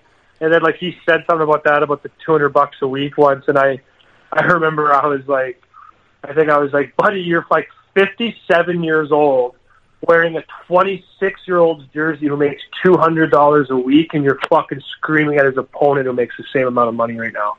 And, like, I remember he just kind of shut up, and it was pretty funny. And then, like, a couple guys were, like, literally like, okay, like, our bus is right around back. Like, we're right there. We're going to go shower. Like, fucking see you back there. And, like, of course, like, nothing actually ever happened. And not, like, even if they fucking went around, I'm sure the boys wouldn't have done anything anyways. But, no, that was a long way to tell a bad story. But, no, yeah, people would get into it. Like, I remember Roanoke was always fun in Virginia. Just, like, but that's, like, it's always fun, like, especially in the minor leagues, too, because, like, fans, like, when they chirp, like, they're kind of trying to be hurtful. Like, I used to be the bat boy for a single-A independent league baseball team, pro team in Calgary. And I used to sit right at the top of the steps, and, like, the guys would be in the on-deck circle, and, like, that was minor baseball. Same thing, basically. Probably very similar to the level I was playing in the SPHL, the level that I was the bat boy at. But the shit that these fans would be saying to these guys about, like, how they're poor and, like, they don't meet, they're fucking brutal, and it's just, like, this shit that, and it was no different. It made me laugh. Like, I was like, I seen it as a bat boy, and I was like, fuck, 20 years later, not much has changed. The fans are still wild as ever, but, like, that's just comedy to me. I love that. Yeah, the fans still get right into it, and that's one thing about the SPHL, like, and I say this with, like, I mean this in a good way, like, in some ways, like, they're not traditional hockey markets, so a lot of them are, like, new fans, so, like, I don't know, like, sometimes people have that, like, it's like they have that fire in their eye when they're talking to you. They're like, okay, like, you still think you'll make the big leagues? And you're kind of, like, laughing and being like, no. It's like, no, I don't. But, like, it's just funny that, like, they even have the passion in their eyes. Like, they view the hockey at, like, that high of a level, which is great. And I'm not fucking chirping the league or anything like that, but I'm just saying, like, they're not in traditional hockey markets, and these people are just so happy to have teams, and the fans are great. And a lot of people would love taking you out for beers. I had people taking me out to shoot guns in Fayetteville and stuff. Like, you can have a really good time down there, and that's just, like, the beauty of minor league hockey. Oh, absolutely. Well, and it was funny, like, even when I had you on and I had mentioned it, and I can't, what did we do? No, it was when I was on the project. I was going to say, somebody I just talked about you recently. It was when I was on the project, and I had put it on my Facebook page or whatever, and I had mentioned you, and I think I had a fight picture of you up there or something. Yeah, like, the response to it was, I mean, we're not saying we were trending on Twitter or anything, but I mean, there was a bunch of comments, and it was a bunch of people from Fayetteville that were fans of the Marksman, and they were, I hope you come back, and I know what it was. It was the picture when you were doing the auction. You were the auctioneer.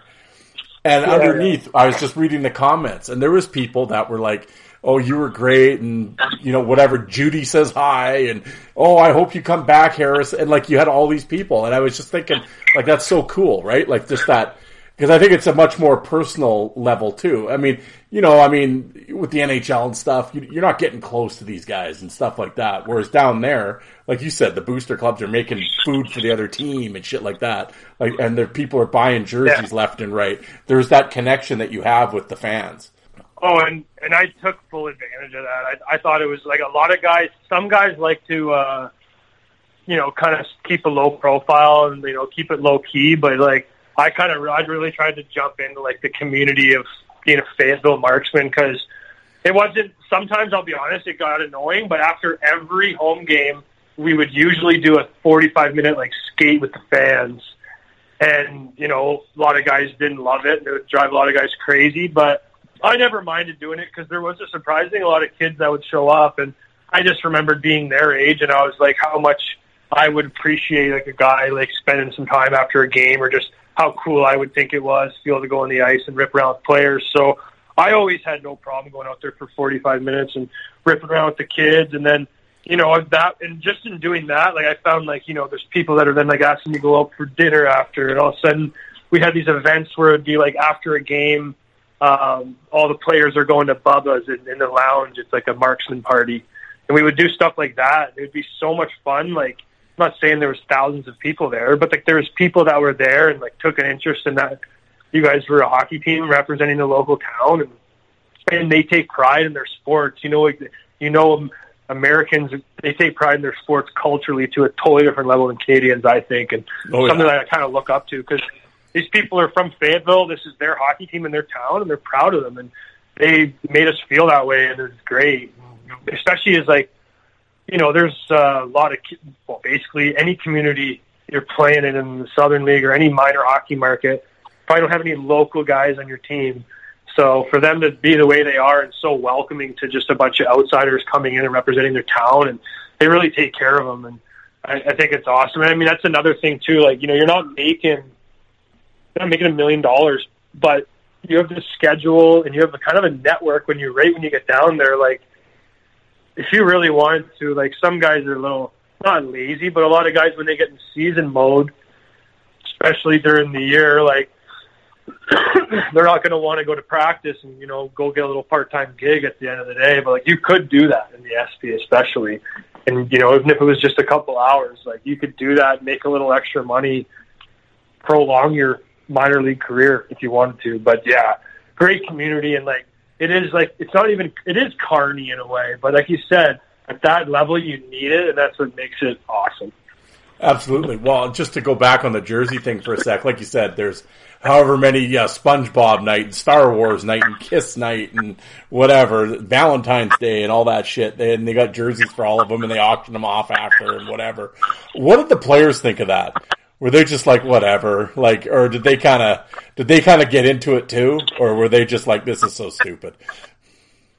I mean, to a point, like, so I think, like, I mean, especially in the Southern League, I mean, you kind of got to get into it. I think they do a lot of that in the East Coast too. I don't know if they do more of it in the Southern League, but I was, like, astounded. Like, I can't, like, I want to say we played 56 games this year, and I think we wore, like, something like 14 different jerseys.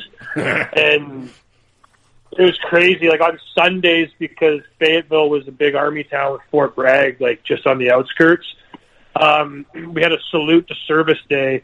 We had these awesome, like, USA jerseys that we'd wear every Sunday.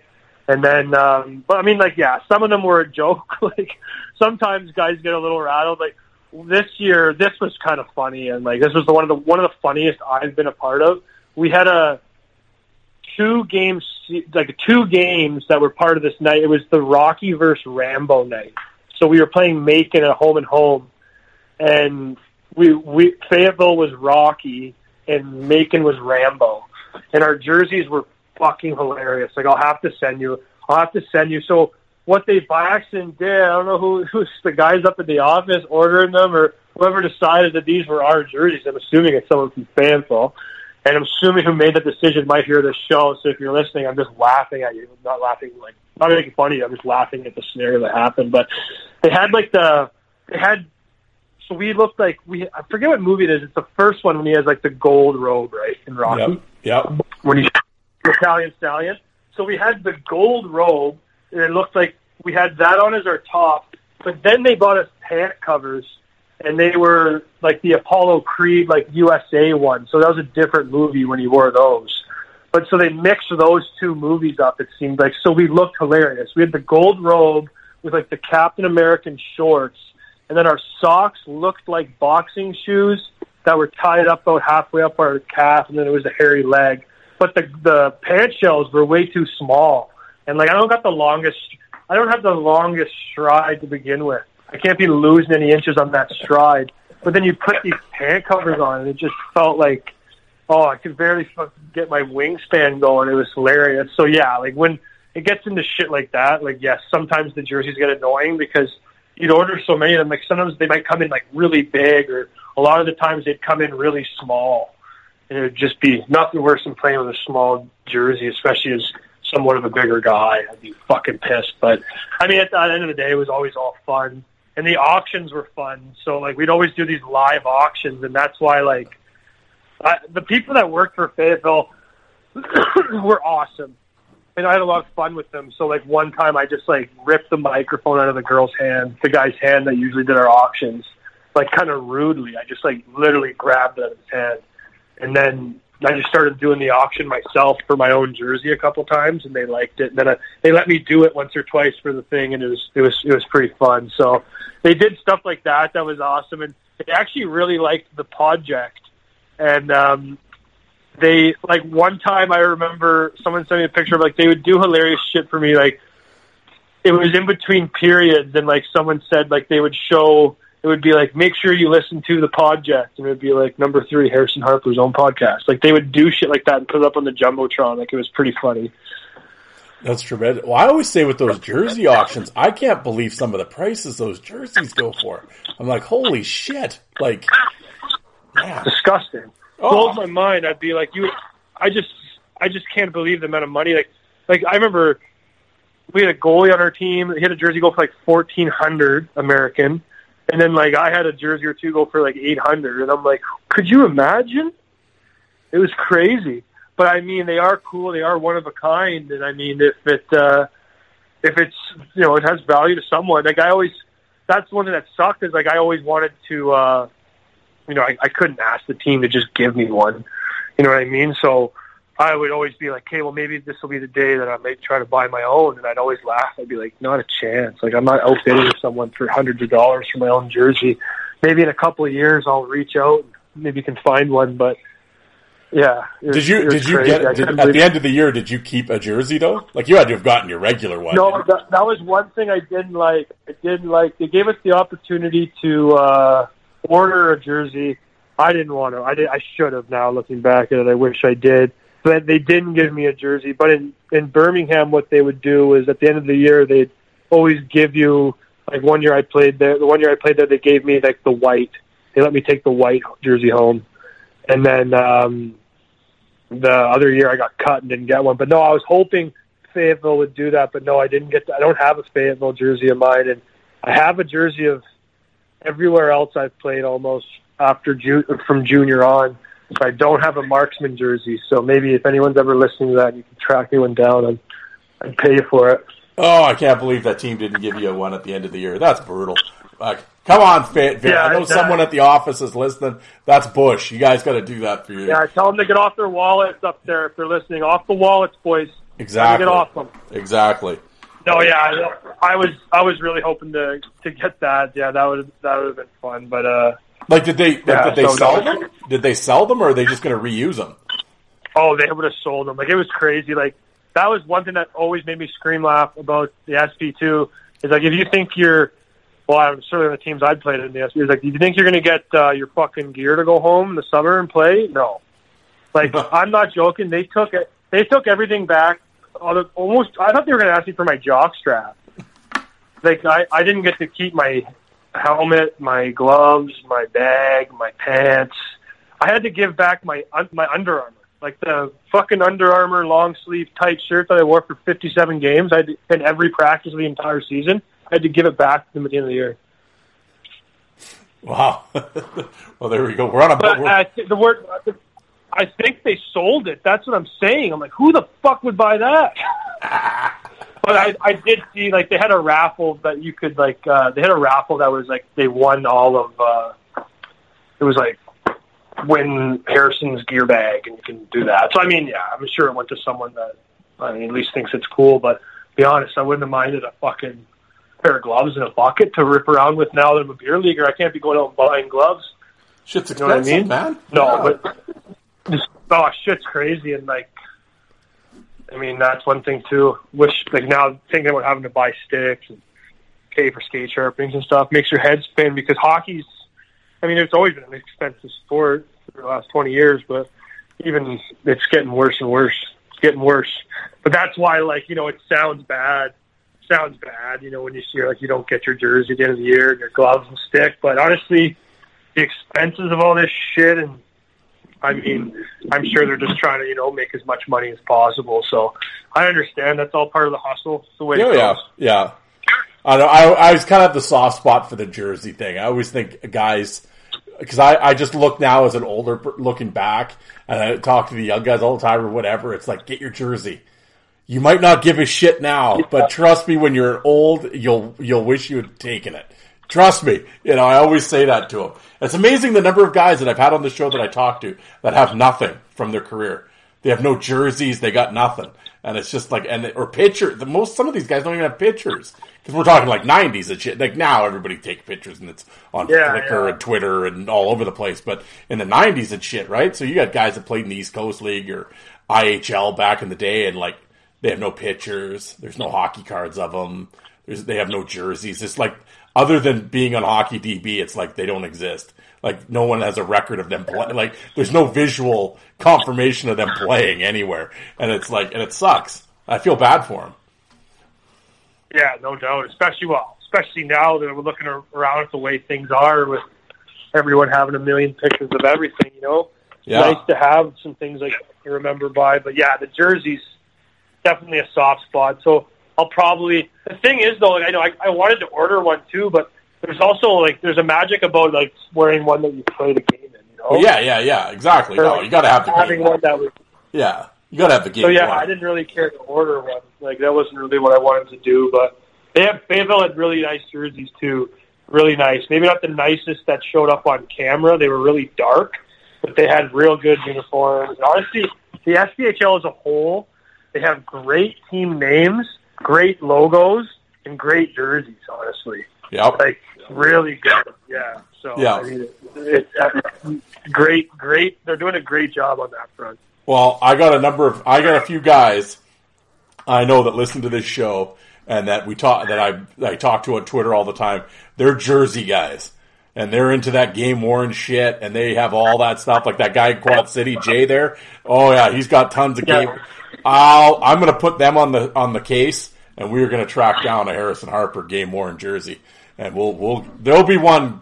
We'll get you one. Well, a Fayetteville one, because at least I do have a white Birmingham one, but I wouldn't mind a Fayetteville one. I don't even care if it's some crazy promotional night, but that would be cool. I figured maybe it'd be better to do this now, reach out instead of waiting 10 years when it's in a garage sale and burnt or something. Absolutely. Oh yeah, get on it sooner rather than later. And now, a message from our sponsors. The NFL action is in full swing here at the DraftKings Sportsbook, an official sports betting partner of the NFL. We're talking touchdowns, big plays, and even bigger wins. New customers can bet just $5 on any NFL team to win and get $200 in free bets if they do. If that's not enough, everyone can boost their winnings with DraftKings stepped-up same-game parlays. Right now, for every leg you add, you can boost your winnings up to 100%. With payouts bigger than ever, why bet anywhere else? To make things even sweeter, you can throw down on stepped-up same-game parlays once per game day, all season long.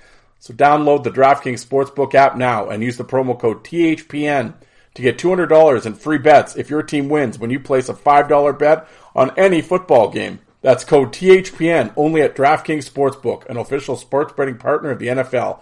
Minimum age and eligibility restrictions apply. Lately, with work being as busy as it's been, I've spent a lot of time catching up on my podcasts, my Jim Cornette, my Fight for Fighting podcast, and it's been great. You know why? One of the reasons why it's been great? Because I've been using my Raycon wireless earbuds to do it. Raycon's everyday earbuds look, feel, and sound better than ever. With optimized gel tips for that perfect in-ear fit, these earbuds are so comfortable, and they will not budge. Trust me.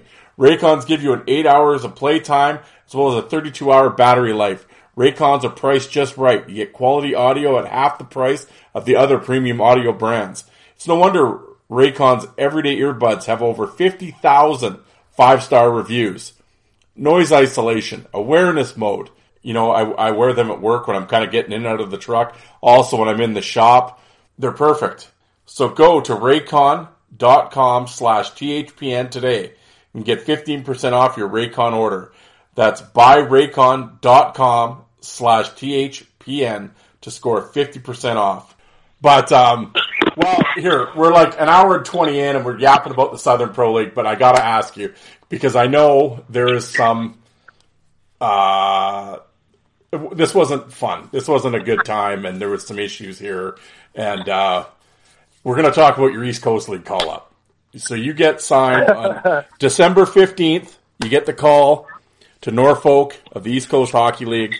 And I remember I'm like, holy shit, he's going up to the East Coast League. And I made a big post on Twitter, and I'm like, oh, here we go. I think I text you and all that. And I'm like, this is going to be great. And then you're done after one game. And it was just like, what, yeah. And it was just like, what the fuck?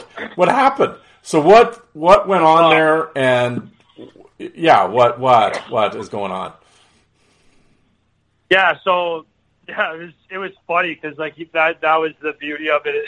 I was fired up to get a call and then take a call, and Yeah, it was one and done. I played one game, and that's what makes me laugh now. Like, I always wanted to play in the Coast, and now looking back, I could look back and say I played one singular game in the ECHL. Makes me laugh.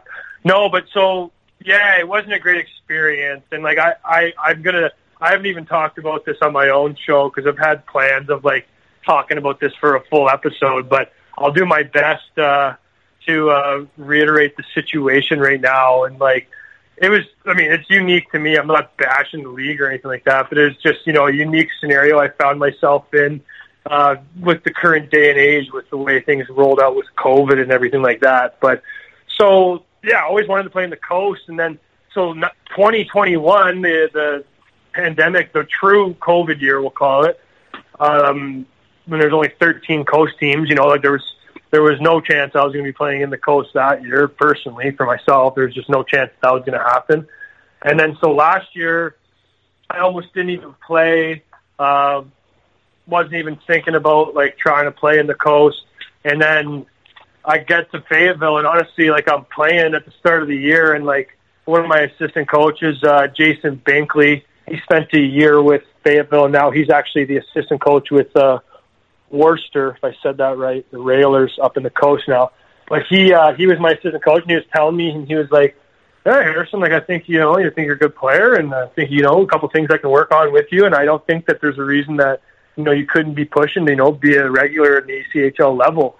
And it was weird, like, my whole life, like, I've always wanted to play at the highest level I can. Like, I've always been looking ahead at, like, well, okay, like, after school, like, I'm hoping to keep playing, like, after junior, hoping to go to school, after school, hoping to go pro. And, like, it was weird. Like, he said this to me, and, like, my instinct in my head was like, fuck, I don't even give a shit. He's like, in my head, my instinct when he's telling me this, I'm like, rather just fucking stay here on the same team all year and just, like, enjoy myself and, like, try and make a run at being a good team and maybe trying to, like, go for a championship or something like that. Like, that was where my head was instantly. So then, about a couple months, it was maybe a month into the year or so, I'm in the cold tub and kind of been, like, talking, obviously, like, very, like, talking about the Coast, and some guys are getting call-ups and whatnot. And then, like, the SPHL, like, coaches want guys to go up, they want to develop guys to get better and go play at higher levels. And especially, like, that's a lot of their selling pitch, like, to get guys to come places is, like, how many guys they put in the Coast or how they can get you looks and whatnot. But they're trying to make fucking good teams in the league.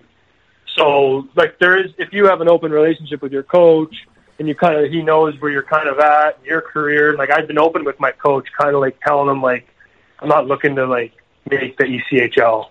He's like, I kind of was open with him. I was like, I'm kind of looking at more, like, fucking hanging out here, and not hanging out, but, like, taking it seriously here and, just being a marksman and taking that seriously. And then he tells me I'm in the cold tub. He's like, Idaho asked if you wanted to go up for 2 nights, for Friday, Saturday. And then that's literally what they would say. And I had a roommate who, he got called up, like, really early in the year. And they said the same thing to him. And I forget which team it was, but they called him up and they're like, you want to come and you want to play Friday night and Saturday night, you're going home Sunday. And my buddy had to travel. And he went up and he played the Friday and the Saturday, and he came right home. And then he got called up again, and he went somewhere, and it was the same kind of thing. They're like, yeah, we got guys on COVID. Come up, play 2 games, and go back. He goes up. Someone ends up getting hurt when he was up there. He ends up hanging out there for, like, almost a month, but comes back. But anyways, so they'd call you, and they would literally be like, hey, we need you for this weekend, and then we're sending you back on Monday. And I don't know, me, like, 27, like, I don't know, not saying I was, like, old or anything, but, like, in the pro hockey world, like, getting old, especially the guy, like, fucking only in his 2nd, 3rd year of pro. And I'm just kind of like, yeah, they pay you to go and shit like that, but, like, do I want to go fly across the country to play 2 games when, like, and I know you got to go up there and you got to prove yourself, and if you don't go, you won't stay, and, maybe you go up there and maybe a guy breaks his hand and then, you're in the lineup, or maybe you go up and unless you get a hat trick from the point or if you go there and someone gets hurt and you're in the lineup, like you're going home after those 2 games. Like that's a fact. And like I'm a very big optimist person. Like trust me, like I've been cut more than anyone. I've been very hopeful in hockey situations the whole life. But like this year, I was just like, I don't care to fucking go through that. Like I don't care. And there was even a weekend where I got a call up, and for some reason we had a weekend where I had no games, and we had a weekend off. It was so weird in the spill. We just had a week where we didn't have games. In Iowa, that new team last year called me, and they called me and they're telling me like, hey, we know you don't have any games this weekend. Like, we just had a couple guys get hurt. Like, we desperately need bodies. We need you right now. Like, heard about you. Heard you bring like presents and stuff like that. And then my instinct as he's telling me this is like, I was like, fuck. Like, my instinct is like, I don't want to go. Like, the second he's telling this, like, my gut instinct is like, I don't fucking want to go. And like, it sounds bad, but I was like, we didn't have any. Like, I was like, I'd rather just chill this weekend and fly up to fucking Iowa and go through all that right now. And maybe it wasn't the right thing to do, or maybe it wasn't. But like, so I was getting actually, like, I got quite a few calls. Like, I must have got almost 15 calls or something like that last year, and throughout the year. But my heart was telling me like I didn't give a fuck to go. But then like it was around that Iowa call up where I was like really debating it, and like so the coach calls me back and he basically says like, we don't have a physical presence, and like if you were able to come in and bring that, like, he's basically telling me if you come in and smash some fucking head, like we'd definitely keep you around. And I'm like, in my head, I'm just like confident that I can do that. But like I mentioned this on my last episode too. Like, once you go do 5 years of CIS after playing that way, and like you just can't fight, and you don't fight. Like, my ambitions to play that role full time were zero. And especially, I was like, I mean, like I don't know, I'm a big room guy. Like, I was like, for me to just fly up to Iowa right now and defend this room like these guys are my blood. Like, I don't even know these guys. I'm like, for me at 27 to fly up there right now, be a punching bag. Like, I mean, this isn't the show to make this fucking claim to bitch about when you've had some absolute nail guns on. But I was just like, I didn't have an interest in really doing it. I was like, fuck that. And then, so a couple more calls are coming in, but it was around that Iowa call that I started thinking in my head. I was like, okay, well, you're going to want to take at least one.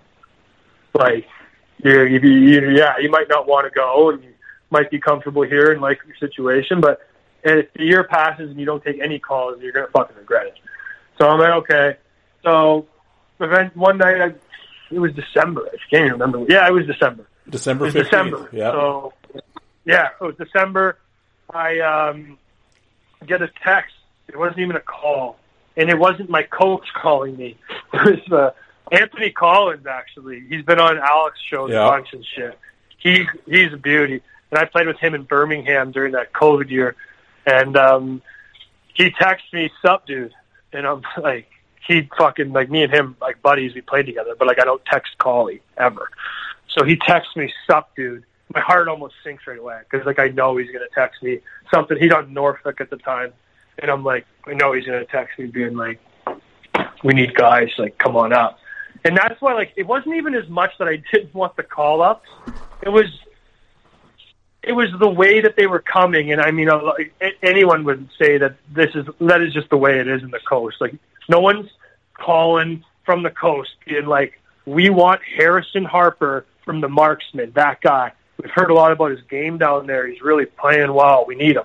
No, like, they need bodies, and they call, and they need a guy to get called up, and that's how you get up there. But, like, I just didn't like I don't know. I mean, maybe it was the COVID factor, but, like, they were calling, being like, yeah, 2 guys in the A. Sick. We had to send 2 guys up. We need you to come for the weekend and go home. I was like, fuck that. So anyways, finally you get a call. Same thing's kind of going on. They're short on bodies in Norfolk. And Norfolk, is it Norfolk or Norfolk? I always laugh. I don't even know what to say. Norfolk. I thought it was like Norfolk, but now I swear that I saw somewhere that it's called Norfolk. So I'm going to just say Norfolk for the duration of me talking about it from here on out. But so I knew Anthony Collins. There was another guy, Mackenzie Dwyer, who I also played with in Birmingham. And then there was a guy, Marley Quince, who was up there as well, that I had played with earlier in Fayetteville, and he got called up and stuck. And he was, he's a good player. He'd played in the coast before. So I knew 3-4 guys that were on that team, and I was like, okay, like, you're going to regret not taking any calls. And actually, the year that COVID fucked everything up, I was originally going to go to Norfolk and try out and try and make the team. They wouldn't sign me, but I had a lot of talks with their coaching staff throughout that whole summer, and he spent a lot of time talking to me, so I assumed they were quite interested. And so it was the same staff. So then I was kind of unsure, but then he called me, and the guy actually remembered exactly who I was. So I was like, okay, like, that made me feel pretty good about the scenario. So I was like, okay, like, fucking rights, like, I'll come in and it'll be all good. And it just worked out that when they called me, it was like a shit show. Like, they asked me if I'd go, and like, that was one thing like that, like, would always suck about getting a call up, because like the second you hear about it, your heart almost drops, because it's going to be like, if you say yes to the call and you're in the cold tub, you better grab a fucking towel and get showered up and sprint out of the rink, because you probably got to be somewhere fast. So he texted me, and then sure enough, they got a game the next day. I agree to go and take the call up. The coach calls me, like I said, makes me feel good about it. I had a couple of buddies that were there, so I'm like, fucking right, let's go. First post game, like, maybe I like it, maybe I can find a way to stick. Like, the coach called me, he's basically saying, like, they're having a lot of trouble with finding, reliable D-men, and he's like, if you can come in and play good. And then the guy that was there, like, they love fucking scrappers. That whole division in the South is pretty nailed, so I think they are, like, always trying to be tough too, because you kind of got to have a nailed squad in the coast to be good, and they wanted that, like, big time. And that was kind of how my agent had sold myself. Like, I knew I was a school guy and stuff, but like, not that I fought 40 times in a season, but I was down to fight in the Western League and fought a bit. And he was saying, like, especially with the new, like, 10 fight rules, he's like, this guy could maybe give you that. And so that was how I started that relationship with him. So then, like, immediately he calls me back, and when I get there, I can tell, just like the second I get there, like, I can just tell the way he's talking to me. He's basically saying, like, grab someone. And anyway, but I get called up, and I agree to go, and then it's the next day I have to leave. And in Birmingham, we were about to leave on a road trip that day. So I think we were traveling or something like that. And so I had to go to the rink early. I grabbed my gear, and then, like, what it's like in the spill, like, because this happens all the time, like, you have to give everything back. Like, all your fucking gear, all this shit. Like, you act like you're about to move out, because they don't know if you're going to come back, because a lot of guys don't. Like, I've had roommates in the spill that have left, and they got shit in the closet in their truck in the parking lot out front for the entire season, because they got called up a week into the spill here across the country, and they could never get their shit. So they do treat it like you're gone forever. So I take the call up, and in my head, like, it was Christmas time, and the coast had a Christmas break this year. They had a week off, and a lot of guys got to go home, and I knew the Christmas break was only like 3 or 4 games away, so I was like, I imagine you'll see me before too long. Like, even if I do end up cracking it full time somehow, sure, I'll be back during this Christmas break. But so I agree to go up. The game's that night, so I have the trusty Dakota in Fayetteville, and I gas it up, and I drive up to Norfolk the day of the game, and I don't know why, but I can't remember if it was like I got away late in the day because that was the way it worked out with the call or whatever, but I literally rolled into Norfolk with time to go. I went straight to Subway. I checked into my hotel, put my suit on, and I called so they play at the Spectrum. If I'm not mistaken, that's what it's called. And it's a fucking beautiful bar. It's a Scope, isn't it? Isn't it called Norfolk? The Scope? The Scope. Sorry, that's what it is, not the Spectrum. The Scope. Yeah, I knew it was something like that. But like Norfolk's a beautiful city, like right in the water, harbor town, a lot of military and stuff. It's right by Virginia Beach, like beautiful spot. And this rink, the Scope, is like right not far off the water and just like right in the downtown little area. It's sick, but it's got like an underground parkade and shit. It's kind of hard to get into. So my buddy gets me in there. I get it. I walk in, you got to do the whole fucking, hey, how are you? You got to meet all the boys. But, like, the coast is weird, right? And, like, I'm sure it was even weirder this year because, there's all, like, some teams go through 70, 80 guys in a year on a normal year. And maybe even last year it was even worse. I'm sure maybe the numbers show maybe it wasn't. But anyways, they see a lot of guys. So, like, I know this. So, like, I'm not, and, like, I'm kind of, like, I know I read the room well. I'm not selling myself short, but I'm not some fucking hot ticket stud who just got called up. I'm not about to walk around and shake every single guy's hand in the room. You know what I mean? And introduce myself. Because I don't know if I'll be around long enough for them to remember. And then, so I get in there, and, like, it's just funny. Like, these guys see so many bodies in a year, like, that they might not even notice there's a new guy there. It's like walking down the train at the Metro in New York City. Like, it's just like random people walking by you, but they might be on your team that night. Like, that's basically what it seemed like the coast was like. Like, these guys have no idea who's who, to a degree, it seemed like. And anyway, so I'm in there, like, I'm not saying much. And I sat, luckily, right next to the guy I played with earlier in Fayetteville. So I just kind of, sat there and did my thing. And we get called up there. So it's getting to the rink there. It's around, we had a 7 o'clock game. It was like, I showed up like 4:30. Had to sign a couple of medical forms and stuff, really. But usually, you get there 2 hours, 2.5 hours early for a game. Anyways, we roll in there. It's 5 o'clock. We have a team meeting, and it was like it was only a head coach and an assistant coach, and we have a team meeting at 5 o'clock. We start doing video, so we get all the lights turned off. It's kind of dim there. Turn a couple of lights down so we can see it. And, like, this always happens. I find, like, there's no video coach, right? So it's just the two of them. And, like, by the time that we, like, get all of our video done that, like, was not efficiently done well at all, can't get the computer to work, it won't load, fucking plugging it in and unplugging it. It's 5:48. It's 5:48 when we stopped doing video. We have a 7 o'clock game. We did video for 48 minutes straight, just sitting there.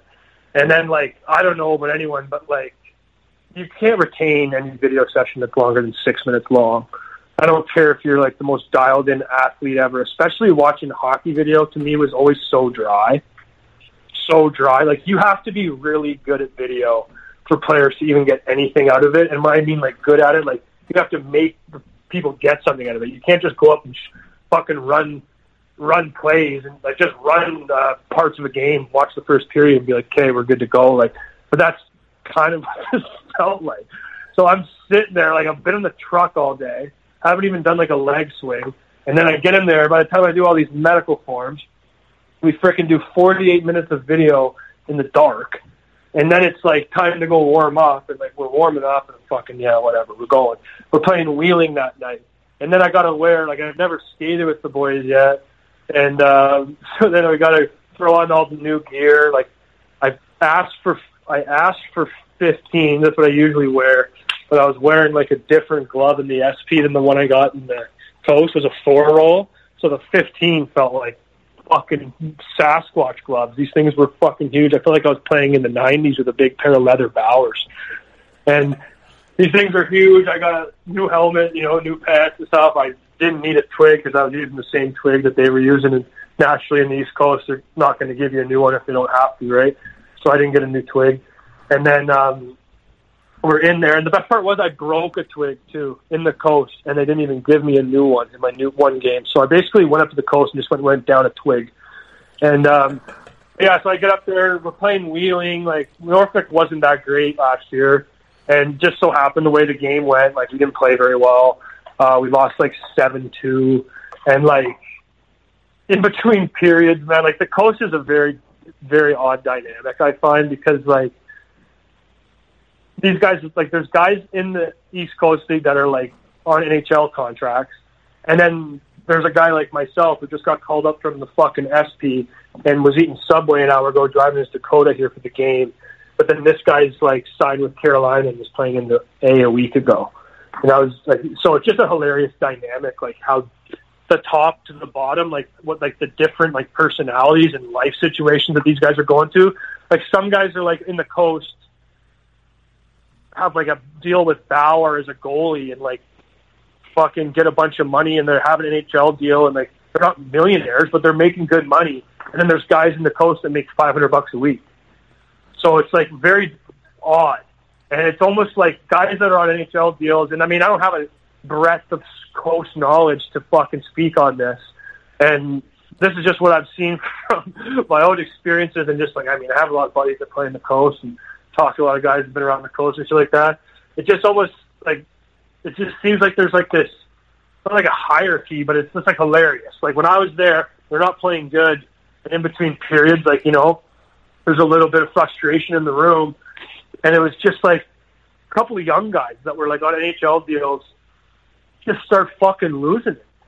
And like, I think it was a goalie. I can't really remember. Just fucking losing it. Like being like, if you guys want to be pro hockey players, you can't play on shitty teams or you will not have a long career. You see the guys that are paving out long careers, they don't play on shitty. It was just like crazy. They're going on just like ripping guys. Like one guy was like half a second late for warm up, and everyone's yelling about that in between the fucking intermissions and shit. Like I literally swear it's called like guys on contracts screaming at non-contract guys.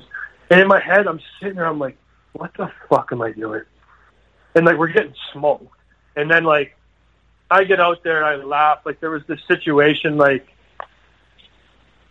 there was a fucking the second period guy goalie covers the puck, and like a guy like briefly like fucking skated by, like didn't even do anything. And like, yeah, I should have been in there fucking causing more of a ruckus. But like, I honestly didn't think anything happened. And he fucking like pulled me aside. He's like, you should have fucking went at that guy there. And I was like, where? He's like, after that whistle, goalie covered the puck. I'm like, in our own end? He's like, yeah. He's just like making me laugh. Like didn't tell me anything about how I was playing, but like then he tells me like right then he's like, Greg, he's like, you should have went at that guy. It was just like fucking hilarious. Like I had no clue what was going on. It was just crazy. Anyway, we fucking lose the game. We don't play very well. We go out for, I try to go out and grab some food with my buddy I play with in Birmingham, and we end up going to this place, and of course, the entire fucking Wheeling team is there, and they're just getting wasted. Like, getting fucking pickled. And they played Wheeling, but then this was a Thursday, then they didn't play Friday, and then they played them 2 more times that weekend. So we played the Thursday night game. We get fucking blasted. Then we go out for dinner after. We see like Wheeling's literally out there. Like I don't know. I'm pretty sure like I've always heard like on the road and the coast, like still to this day, like you just go out and get loaded every night. And Wheeling's literally there just getting loaded with their fucking coaches. Like their coaches are just right with them at the bar, like just smashing them like they are.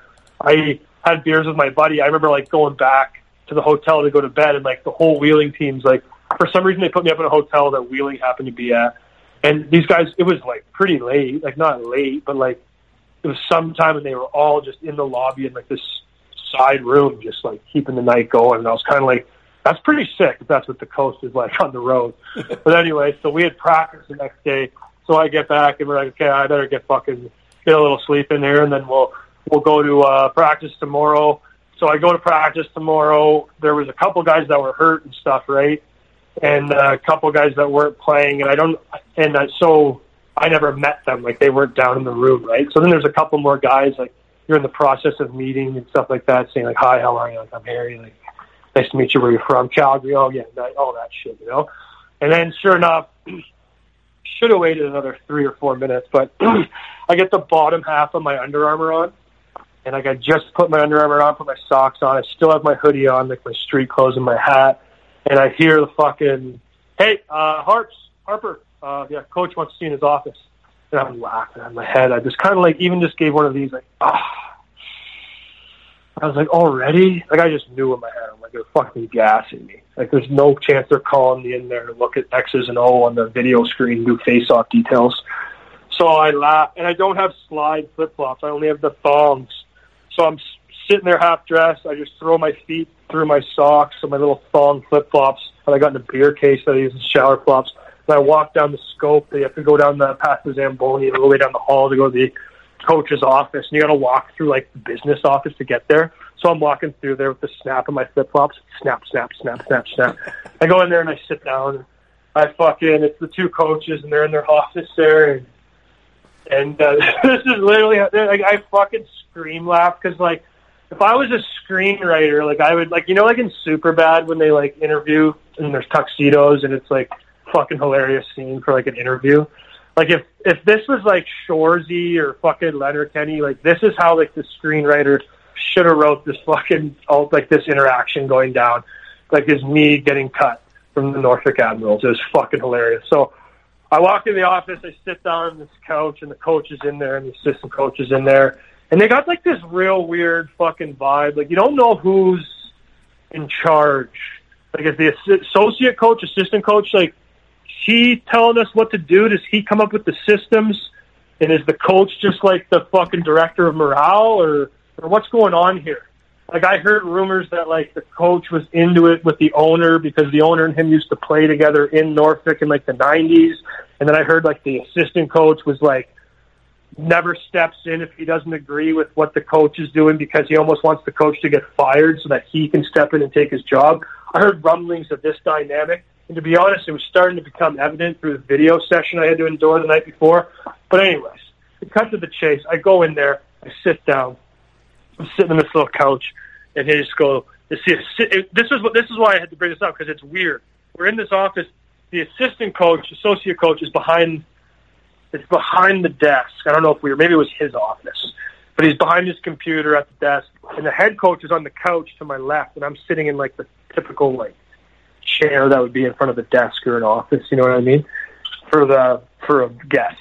And I'm sitting there, and he just goes, so how'd you think you did out there last night? I'm like, I'm not gonna lie, I don't think I played my best. I don't think I played my worst, but you know, getting my feet wet, I guess. It's, you know, looking to improve from there. And he just goes, yeah, I don't think you're very good either. And then he goes, and I get it. You got called up last minute last night, and then you got to get in the truck this morning. You got to drive up here the day of the game, get checked into the hotel. You never got to skate with us. You know, you got to put on the new gear and, you know, meet all the new guys, new systems, new league, new experience. I get that. New city. It's all a lot. It's a lot to take in, and I get that that's very hard. But all those things considered, I still don't think you were very fucking good. Like, word for word, he said this, and then I fucking I think I just laughed. I'm like, oh, I'm sorry. And then he basically just and then he brings up, he goes, and then there's that play there, you know, so-and-so covers the puck in her own end, and you don't even go and grab that guy. And I'm just, like, kind of, again, like, laughing. I'm like, I don't even almost know what fucking play you're talking about. But, yeah, I don't know. I guess, I don't know. And then he gives me 2 seconds. You work on your pivoting, maybe a little bit of skating. And, you know, other than that, yeah, it's just not going to work out. And I fucking just have to go back out. Then I have to walk back into the room, fucking peel off the half of your underarm you got on your body. And then they had, like, in Norfolk, they had Violent Gentlemen Hockey Club, like the apparel company. That was who did their gitch, like their hoodies and their shorts and all this stuff. And, like, the coat is cheap as fuck, too. And, I mean, maybe this was just Norfolk, but so I knew they weren't going to let me keep this shit. So, like, in my bag, like, I'm packing up my bag I got from university, because apparently no one else in the fucking world would let me take a bag home. And I'm piling my shit in the bag, and then I grab all my Violent Gentleman Norfolk apparel, and I just ram it into the bottom of the bag as fast as I can. I'm like, this stuff's sick. Like, I got to get out of here with this at least. And, like, I just about to put the bag over my shoulder. I walk out. I got my sticks, and I say bye to a couple guys, and I feel like I'm in the fucking clear, and I'm like, oh, baby, hell yeah. I'm like, this day sucks. This last 40 hours has been hell. But at least I got some gitch. I'm like, you know, that IKEA commercial, start the car. I'm like fucking flying. And then sure enough, the trainer, like, I'm just about to grab the doorknob to the door and really just, oh, Harps, did I grab that gitch from you? And, like, I kind of, like, fucking shoulder checked, and I don't know if it was, like, the way I felt like I looked at him. I should have just been like, yeah, got it to you. But he made me stop right there, and it's, like, so awkward. Like, it's kind of like in the dry room where guys get changed. There's a bunch of guys, and then I had to drop my bag and unzip it and pawn out the gitch I tried to steal in front of everyone as they just all...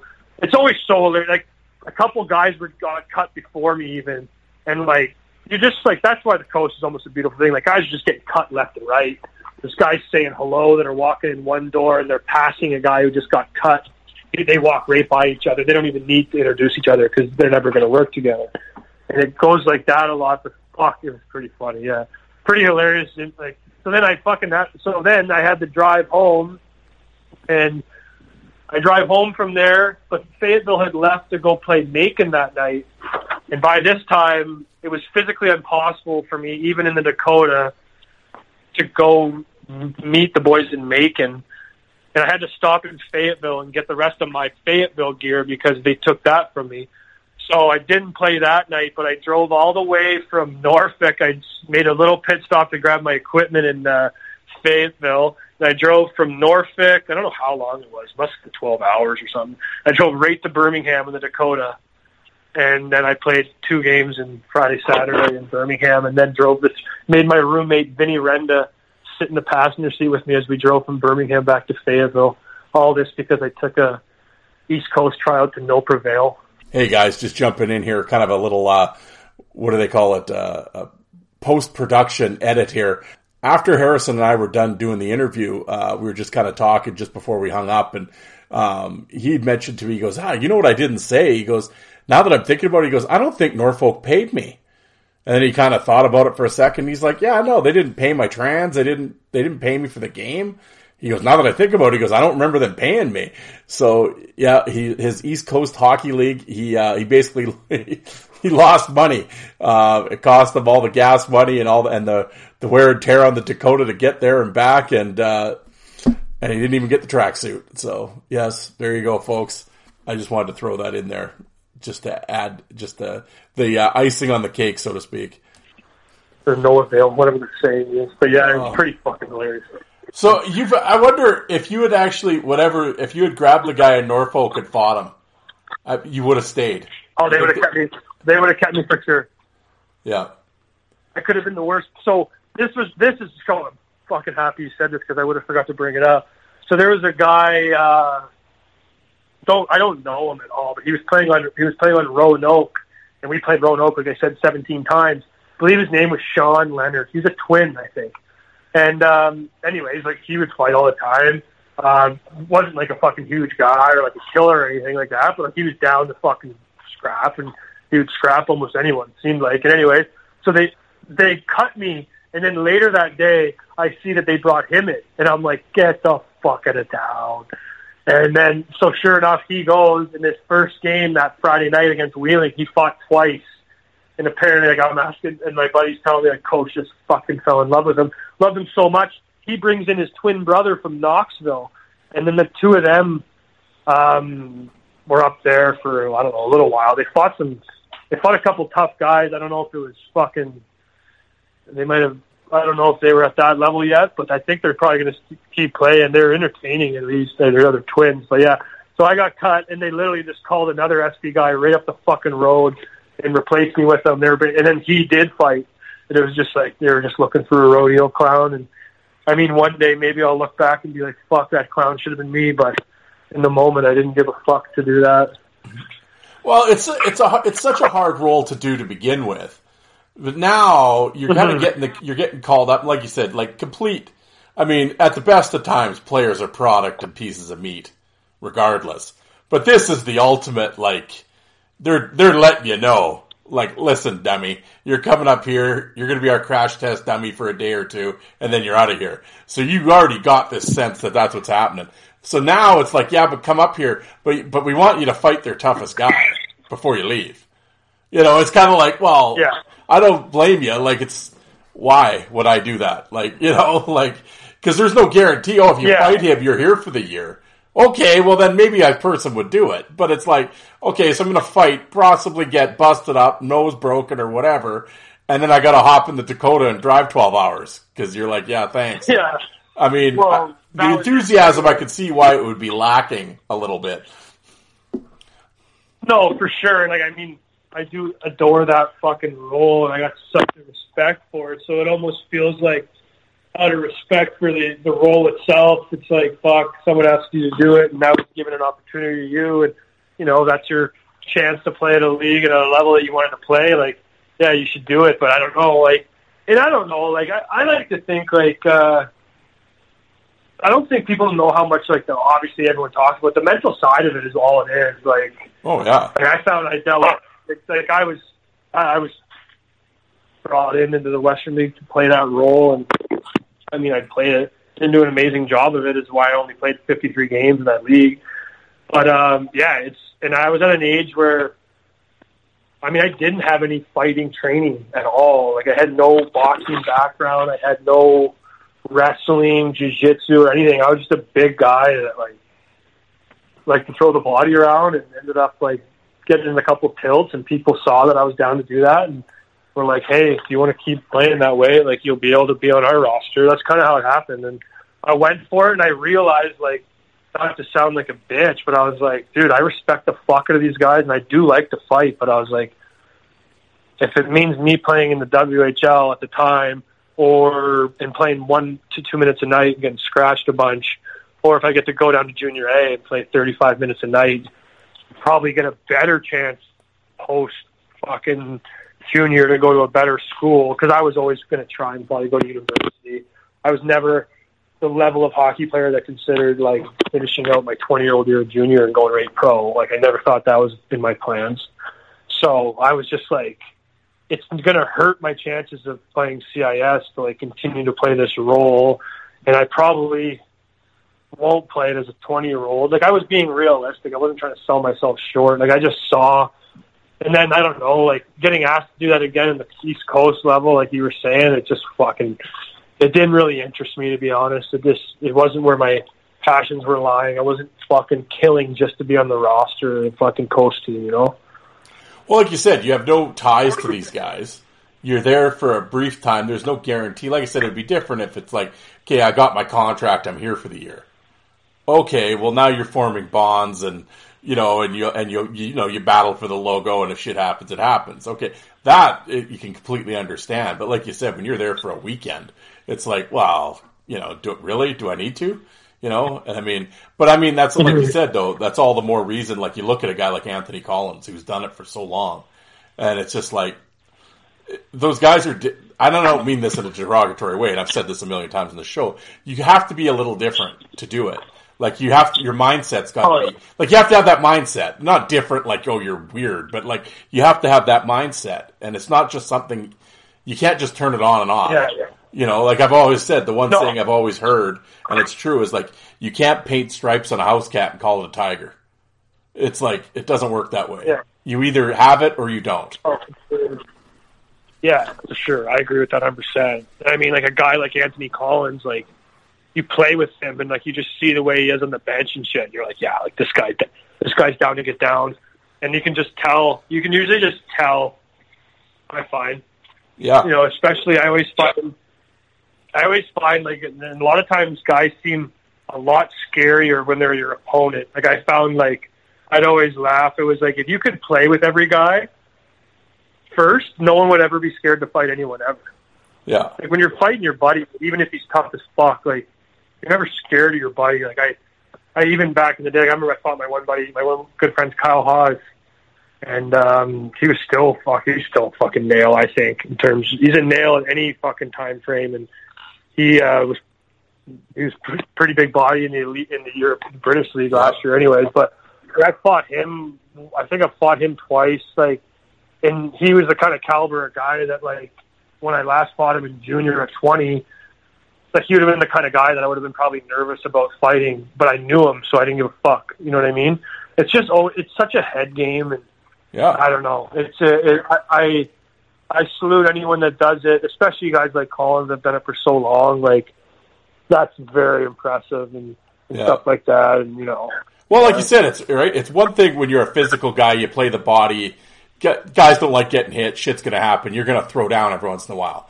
But that's like almost like in a course of a game, through hitting and being mad and the emotion, you didn't have time to think about it the whole night or the day before. You didn't lose sleep over it. It was just, it's in the moment you're fighting. But when you're an Anthony Collins or a Kyle Neuber, guys like that, and the next night you're fighting Travis Howe or one of these guys, or like you're Bob Probert the next night, Ty Domi's coming after you. Like, to be able to sleep like that. Well, like, it turns into, like, it turns into like, I mean, imagine if you're a guy on any team in the ECHL, and it's late game, you're playing it late in the third period one game, and a guy just brutally fucking runs someone from behind on your team, and he might get kicked out, and no one had the chance to deal with him. But then 9 days later, you know for a fact, and all these guys look at the schedule, and they know when the games are coming up. So then they know this happens. This guy gets run from behind, and then even if this guy doesn't want to admit it or not, he's probably taking a peek at the schedule and seeing and maybe this is a guy on your team, and you're not even the guy who fucking did this. But then you, for the next 9 days, you're like, when this team comes back, I have to beat the fuck out of this guy. You have to do it. Like, that's your role, and that's what you have. That's the job you have to take care of. These other guys have to go worry about fucking the PK and the power play. But when you have to worry about that, so at some point in the next 9 days, you're spending time thinking about that potential fight that you're going to have in your head, like probably not just once a day, let's just say. Probably many times for the next 9 days, you're thinking about how you're going to, like, if you're going to fight Buddy, if he's going to be in the lineup, what you're going to do to him, like, how is it going to happen? Like, that's happening fucking night and day with these guys. Like, I don't think there's one thing to be, like, worried about. There's one thing to be worried about fucking up and, like, turning the puck over and getting scored on or not performing well. But there's a little bit different aspect when you're worried about a guy punching your fucking lights out. Yep. And I think that's, and I think that's one of the big things that's lost that I've, throughout this show that I've done, I've tried to impress upon people that act, right? And get guys to talk about the mental side of it and stuff, because I've seen it firsthand, right? So it's like, what guys go through, and and I mean, I always say, I guess to equate it to whatever a life thing that maybe somebody that didn't play hockey would go through. I said, okay, it's like that movie 3 O'clock High. So you get into it at 10 a.m. in the lunch in the cafeteria with the toughest guy in school, and he says at 3 o'clock you and I are going to fight behind the bushes. Yeah. And the whole school fight. So all day you got to go through school thinking in your mind at 3 o'clock, I got to go fight this guy. What is that day going to be like for you? It's going to be terrible. Well, these guys live that for an entire hockey season. So that's what I mean. You got to be a little. The mind's got to be. You got to think. You got to look at things different. You got to compartmental. Yeah, I can't say that word. Whatever. You got to focus in on different things than what a goal scorer would do. Right? Like, it's different, man. No, it's definitely different. I wish there was, like, I don't know, because I don't think hockey's so unique that there's so many parts of it that, I mean, even guys who play for a long time some of them might not really think about that, what some of those guys go through, or especially went through, because it's not as prevalent today. I don't think there's too many guys that are worried about fucking that to the degree as they were 10 years ago in this league even. But I'm sure a guy like Zach McEwen or something like that, like, guys like that have to fight to play in the league still. I'm sure maybe they're not playing very well, and then, a couple games go by and you haven't put the puck in the net, and you're like, okay, like, I'm not scoring, like, I better get in a fucking tilt right now. And then there's no reason to tilt. You're not mad. You don't have that fire. No one's done anything to tilt. And you're just kind of looking for one, and it's just like, fuck. I remember that's what I used to always find. Like, I used to do, like, this is why, like, you have to be kind of fucked, because it's every single day is a clean slate. Like, I remember I used to think things in my head, weird things, would be like, oh, I didn't fight tonight, but I fought 2 nights ago, so if I don't end up getting one for another 2 or 3 games, like, that's not the worst look. But I need, or then maybe a couple too many games would come by, and I'd be like, fuck, I need to get in the tilt bad. Like, I can't have too many more games go by without me not getting in a fight right now. And then it'd be like, I got to go out and do something or address something or something. You know what I mean? It just, I don't know. It was fun. I wasn't the best at it, but fuck, it's hilarious. Like, it's a hilarious role in athletics that I wish we wouldn't let die like we are in the sport right now. Like, the NHL pisses me off to no degree, because, like, they have this uniqueness of their sport that no other sport has, and they try to, like, hide it and, like, diminish it, and, like, they let all these outside people who, like, weren't even fan, or who will never realistically be fans of the game long term and people that they would never profit off in the first place. It's like they're catering to these people that are not their niche marketed to begin with. It's fucking odd, but that's a totally different conversation that we don't even need to get onto, because then we might be on here for another 3 hours. Yeah. No, I know. Hopefully, I've ranted and raved about that on here a million times. But I will say, though, Harrison's his first tilt as a marksman, though, you made a hell of an impression. As I put it on Twitter, I put the video up on Twitter, and I called it the fucking Airdrie handshake. You one-punched that fucker. One shot, bam, down he goes. I was like, holy, no wonder Norfolk thought they were getting they thought they were getting Tony Twist with his one punch. They saw it on social media, and they're like, look at this animal that we're getting.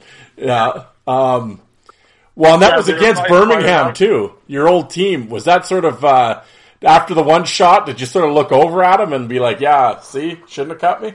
Did you give that one at all?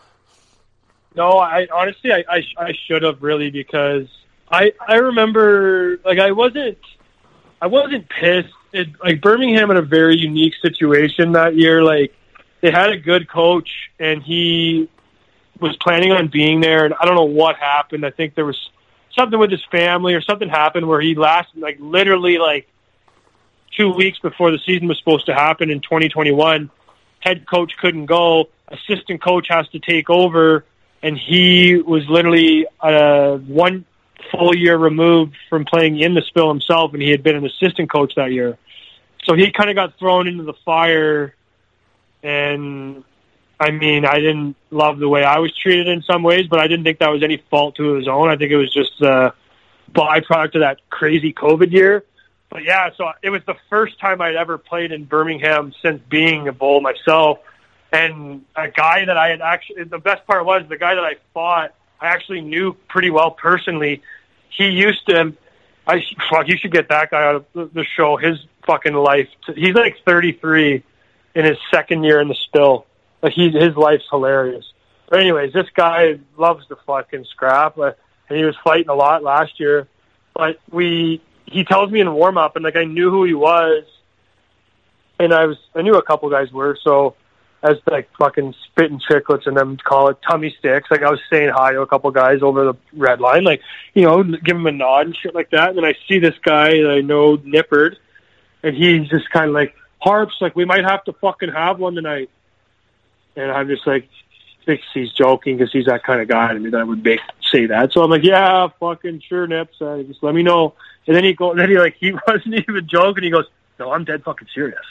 And I could just see it in his eyes. Like, I know him, and I laugh, and I'm like, okay. This guy used to be my trainer at a gym I used to work out in the summer. Like, 6 years ago, he was my trainer. Like, he worked there. And I was in, like, the group that would pay to train there, and he was one of the fucking trainers. It was so funny. He's much older than me. He's a little smaller than me, but much smaller than me. But he tells me that, and then he was running around like a clown because he's that kind of player, and I mean, very entertaining player, but so he absolutely just elbowed my fucking roommate, and not my roommate, my D partner in the head at the time, and like it looked pretty bad, and the guy was just like, all right, like he wants one, and he's running around like a fucking idiot, like, let's have one. And so we square up, and if you watch the video, it's kind of like a long square up, and then he says to me, like, when I first grabbed him with my left hand, and I think I like kind of grabbed his ear loop of his helmet and his collar too at the same time. So I was kind of like, fuck it. Like, I don't care. Like, I ain't going to let go. And I was confident. I'm like, this guy's not going to shake me loose. So I was like, if I grab his helmet and his fucking jersey, I'm like, that sucks. Like, I can pull him around pretty good then.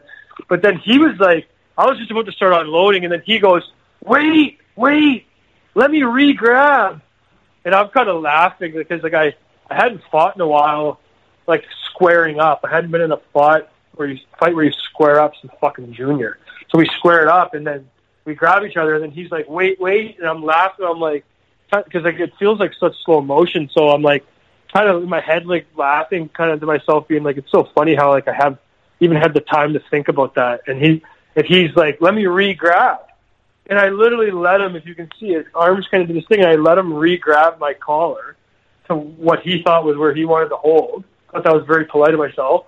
And then like, didn't say, like, I'm ready. I didn't wait for that. But I let him re-grab a little bit, and then, I just threw it right, and I got lucky, or I got a hold of him anyways and dropped him pretty good. But, it was funny. A little bit, it almost sucks that it was your buddy you had to drop.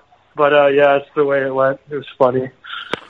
Yeah, well, there you go. I said, well, this could be a big heavyweight champ. Here we go, folks. But, it was that was something.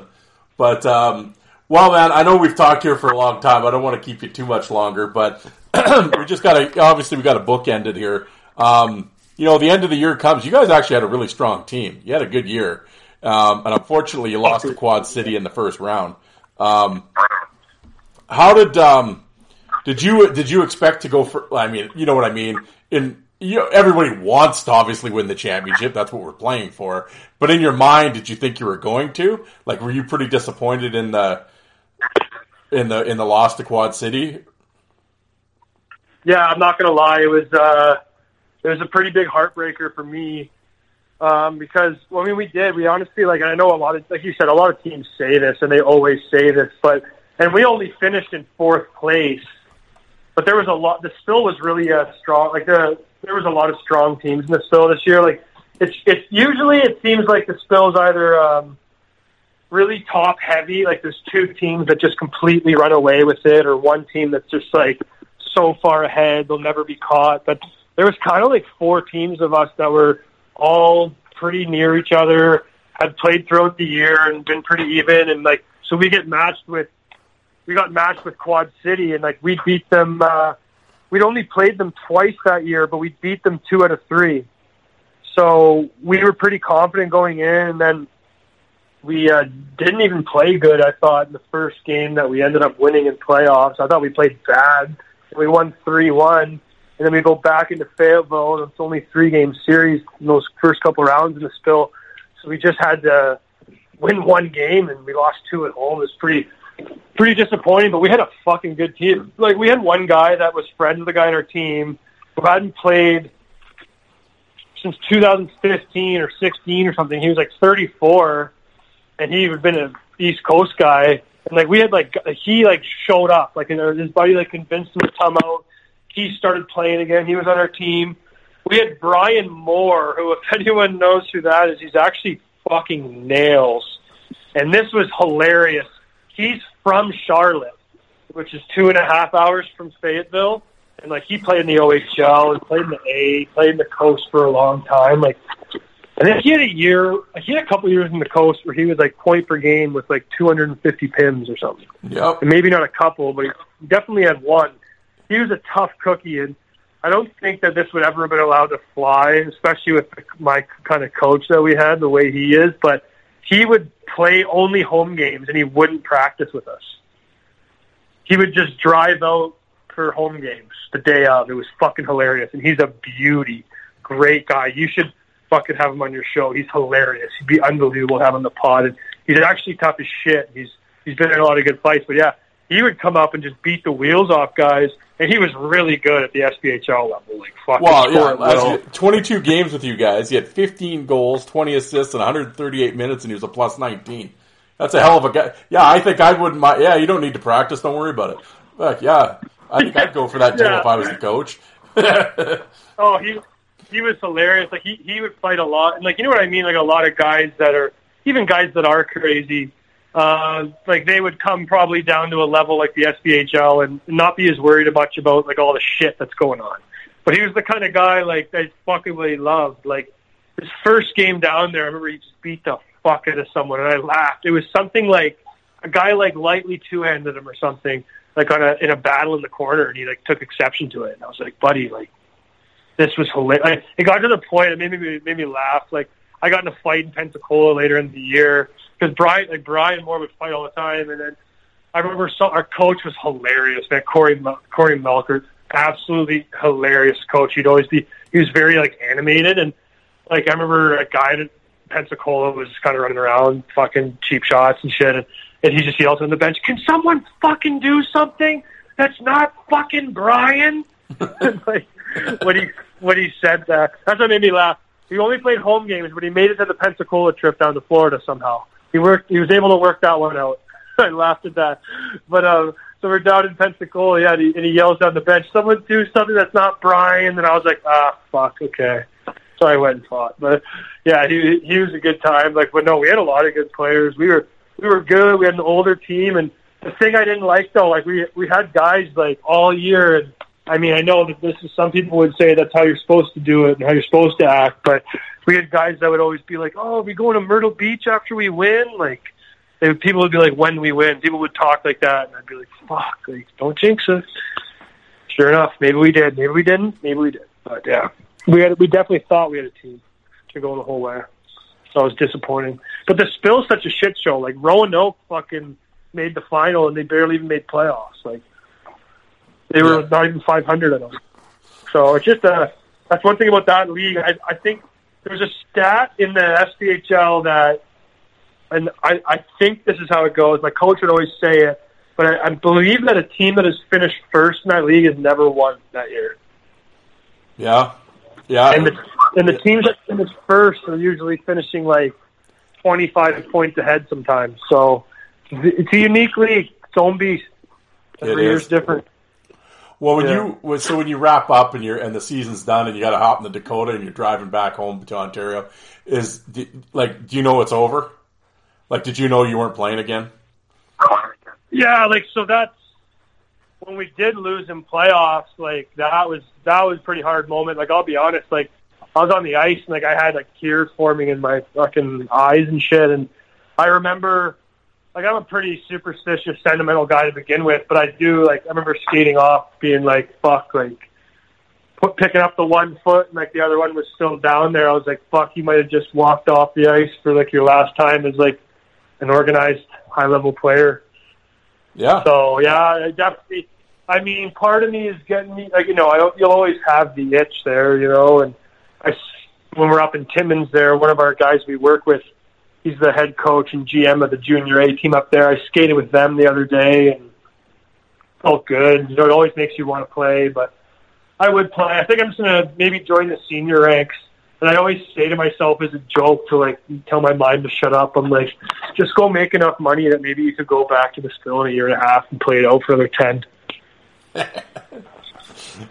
Red Mile Roofing might lead to you might be kept back down to Fayetteville once Red Mile takes off. Yeah, maybe that's what I said. I'll just have to make an American company and just do roofs down there. Yeah, there you go. Well, down in Fayetteville, if they're like, hey, you can get a Fayetteville marksman to come do your roof, the Booster Club might be all over that. You might have stumbled onto something. Oh, seriously, I had a buddy, the guy that I do roofs with. He was about to go down to Huntsville and do something just like that. He was going to be like get your roof done by a Huntsville Havoc. Yeah. Absolutely. Like, yeah, that's what it should be. Hey, I would go, but gotta make a call or two to the girlfriend, probably run that one by her. Yeah, so, I had a good run, but I'm honestly like, I'm ready to try. I'm very fortunate to play hockey as long as I have, and I know I've said that, but I think there's other things that I'm better at. And I do have I'm thankful to have a lot of other interests besides hockey. I think that's one thing I worry about a lot of guys I do play with. I just find like some guys don't get into too much other than hockey, and then fuck, man, like, you're almost 30 years old and you've done nothing your whole life but play hockey. That's when I worry about guys when they like stop playing, because it's like that's when some guys start to go nuts and shit like that. They've played their whole life. It's something that a lot of people don't try and think of, but yeah, I'm in that weird transition period right now. It feels pretty weird being September and I'm not like got the anxiety that I'm in shape.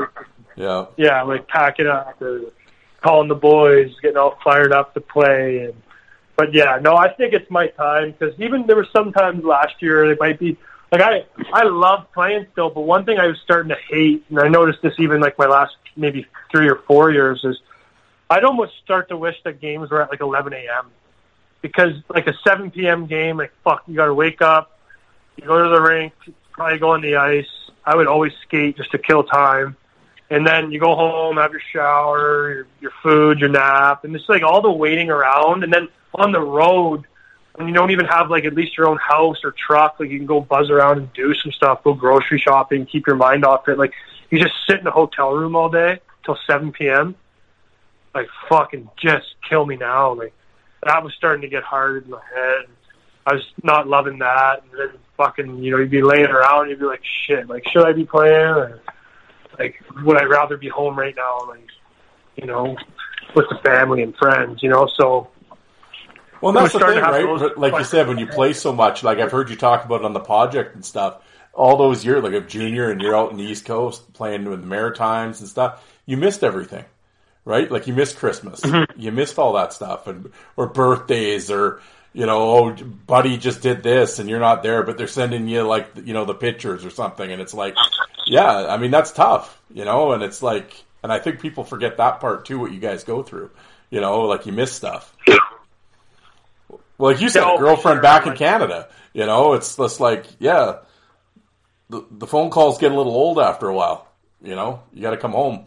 Well, that was a thing too. And I mean, like, it was hard too, because not that where I was at in Ontario, I didn't have brutal winters or everything, but like my girlfriend certainly wasn't loving it when I try and FaceTime her at like 11 o'clock every day, because I'm already home from the rink because we had decently early practices, and I got a towel around my neck trying to walk to the pool, and she's swinging at her desk job. She used to always just grill me for that. She's like, stop calling me when you're going out and having all this fun, and I have to sit here and work.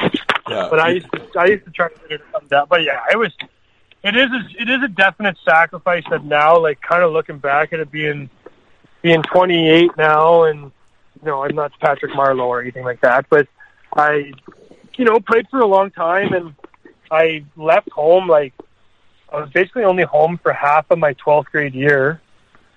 So, you know, it's over a decade basically that I've been gone, and, you know, like, you're in group chats with all your friends you grew up with from home, and I mean, this might be a little bit before your time, but, you know, people always send in the memories from Snapchats and all this bullshit, and you're in these groups with all your friends, and you're like, holy fuck, like, this is memories from 6, 7, 8 years ago. I'm like, wasn't there for any of that. Like, that's fucking getting to be a while ago, and I was like, and I'm going to go too long, and if I was playing at a level that I was supporting myself better financially, it'd be more worth it. But you love the game as much as you love it, but you can't be making all these sacrifices if you kind of are putting yourself behind in the real world to a degree. Yeah, unless you have something set up or whatever, yeah, you're going to get a fucking rude awakening at 28, 29, 30, right? And yeah, so you definitely have to be setting stuff up or have something to go to, or else the transition might not be, because it has not for everybody, but it might be bad. It could, well, and it has, like you said, you hear some real sad stories too, and that, because guys weren't ready, and it's just, and that's all they know. So yeah, it could be tough for sure. But anyway, man, that I know we've gone a long time. I want to thank you for coming back on the show. And I certainly hope it's not the last time. We'll get you back on. I'm sure you and I have had some unique text conversations, so I think we could do it again on the podcast. But I know you're heading back. You're back to Alberta here soon. You're moving, and you're going to start. What is it? The Red Mile Roofing Company. So everybody in Calgary, I know a shingle guy. Yeah. I know a roof guy. Yeah, for sure. Yeah. So moving back out west, it's middle of September now. I'm looking to be in there middle of October to November. Just got incorporated this week. So if you need any of your roofing needs in the central southern Alberta region, you call me. Red Mile Roofing Limited, baby. We'll hook you up with the boys up top with the hot box getting shit done. You know what I mean? I love it. Yeah, no, it'll be good. Yeah, but anytime you need a guest ever, I know we've talked about how hard it is sometimes to corral guests. If you ever need anyone, you text me last minute or something even. I love the way you do it. I can just answer the phone anywhere. So you ever need a guy, I'm your man. And yeah, I have to get you back on the project too, because same thing for myself. I'm not the best at wrangling down guests, but I appreciate you having me on. I know we went on a lot longer than I think you and I even expected. So just appreciate getting the chance to be back on this, this modern folklore of a show. Oh, there we go. Yeah, pretend radio. I think we did it pretty good. I think the people enjoyed the episode. And yeah, if you need me to come back on the project, we can talk about Dave Brown. Harrison was learning about Dave Brown this week. So, oh, you young kids. Oh, you youngsters. Yeah. Yeah, well, it's funny. That is one name, though, before we go here, I say I credit so many names and stories, and like I loved watching fights, but you guys put me on to so many names that as a guy that like to think hockey trivia-wise for my age, especially now, it's not even that cool now because you can just elite prospects, everything. I couldn't remember a single note I ever read in school, but if I look at some guy's hockey card or elite prospects, I'll never forget it. Yeah. So you bringing up all these names I never fucking heard of, or, I remember stars from the 70s and stuff, but the enforcers from back then weren't getting as much, favor, even guys into the 90s and the early 2000s. So found out so many guys. But yeah, Dave Brown, possibly one of the toughest guys of them all. I didn't even know who the fuck that was, and honestly, I credit it to you and Alec over at Five for Fighting and his Facebook group, to guys like you guys for keeping these communities alive. And I just find it's just so fascinating to me that such a niche little thing that we spend our time talking to about on shows like this, but it's so fascinating. I can't believe that more people aren't into it, because I'm like, it's pretty cool shit, man. Like, I hope that we get more documentaries like Ice Guardians and people with money and the talent to produce good content get involved in stories, or it's going to be up to guys like you and I to branch free from the podcasting and start making these documentaries on these awesome stories, because there's so much out there. Oh, and like we were saying, right, I think you could go into so much. Like, you get these guys to sit down and talk about the mental side of it and everything. I think it could really open up people's eyes and what's going on. But the only thing that bugs me that you weren't back in Western Canada for, I would have loved to have gone to Ice Wars with you at Edmonton. Yeah. Now, will they be doing another one, do you think? Because I think, never met you in person, which I find is fucking hilarious, because I feel like I kind of know you after being on multiple pod episodes and some phone calls, a lot of texts and Twitter exchanges. I feel like I know you, but I was thinking that too. I was like, fuck, I wish I was there for the second one. Hopefully there's a third. Hopefully AJ Galante listens to this and gets Ice Wars 3 going up, because I would make the trip up to Edmonton to see that for sure. So hopefully there's something like that going on that we'll get the chance to partake in an activity like that in person. That'd be unreal. Oh, absolutely, yeah. Well, I know they're doing a third one for sure. It's just, there's a debate about where it's going to be. I've heard Florida, so we'll see. But I said selfishly, I hope it's back in Edmonton, because I know a bunch of guys that are going to come to it. So yeah, that'll be cool. But anyway, man, I'll let you go for the night. I know we talked for a long time, but we'll stay in touch, and I appreciate you coming on tonight. Okay, well, thank you so much again. Thank you to all your listeners and everything like that. Feel free to check out the project. And Darren, thanks again. I know we'll be talking soon. Absolutely, man. Take it easy.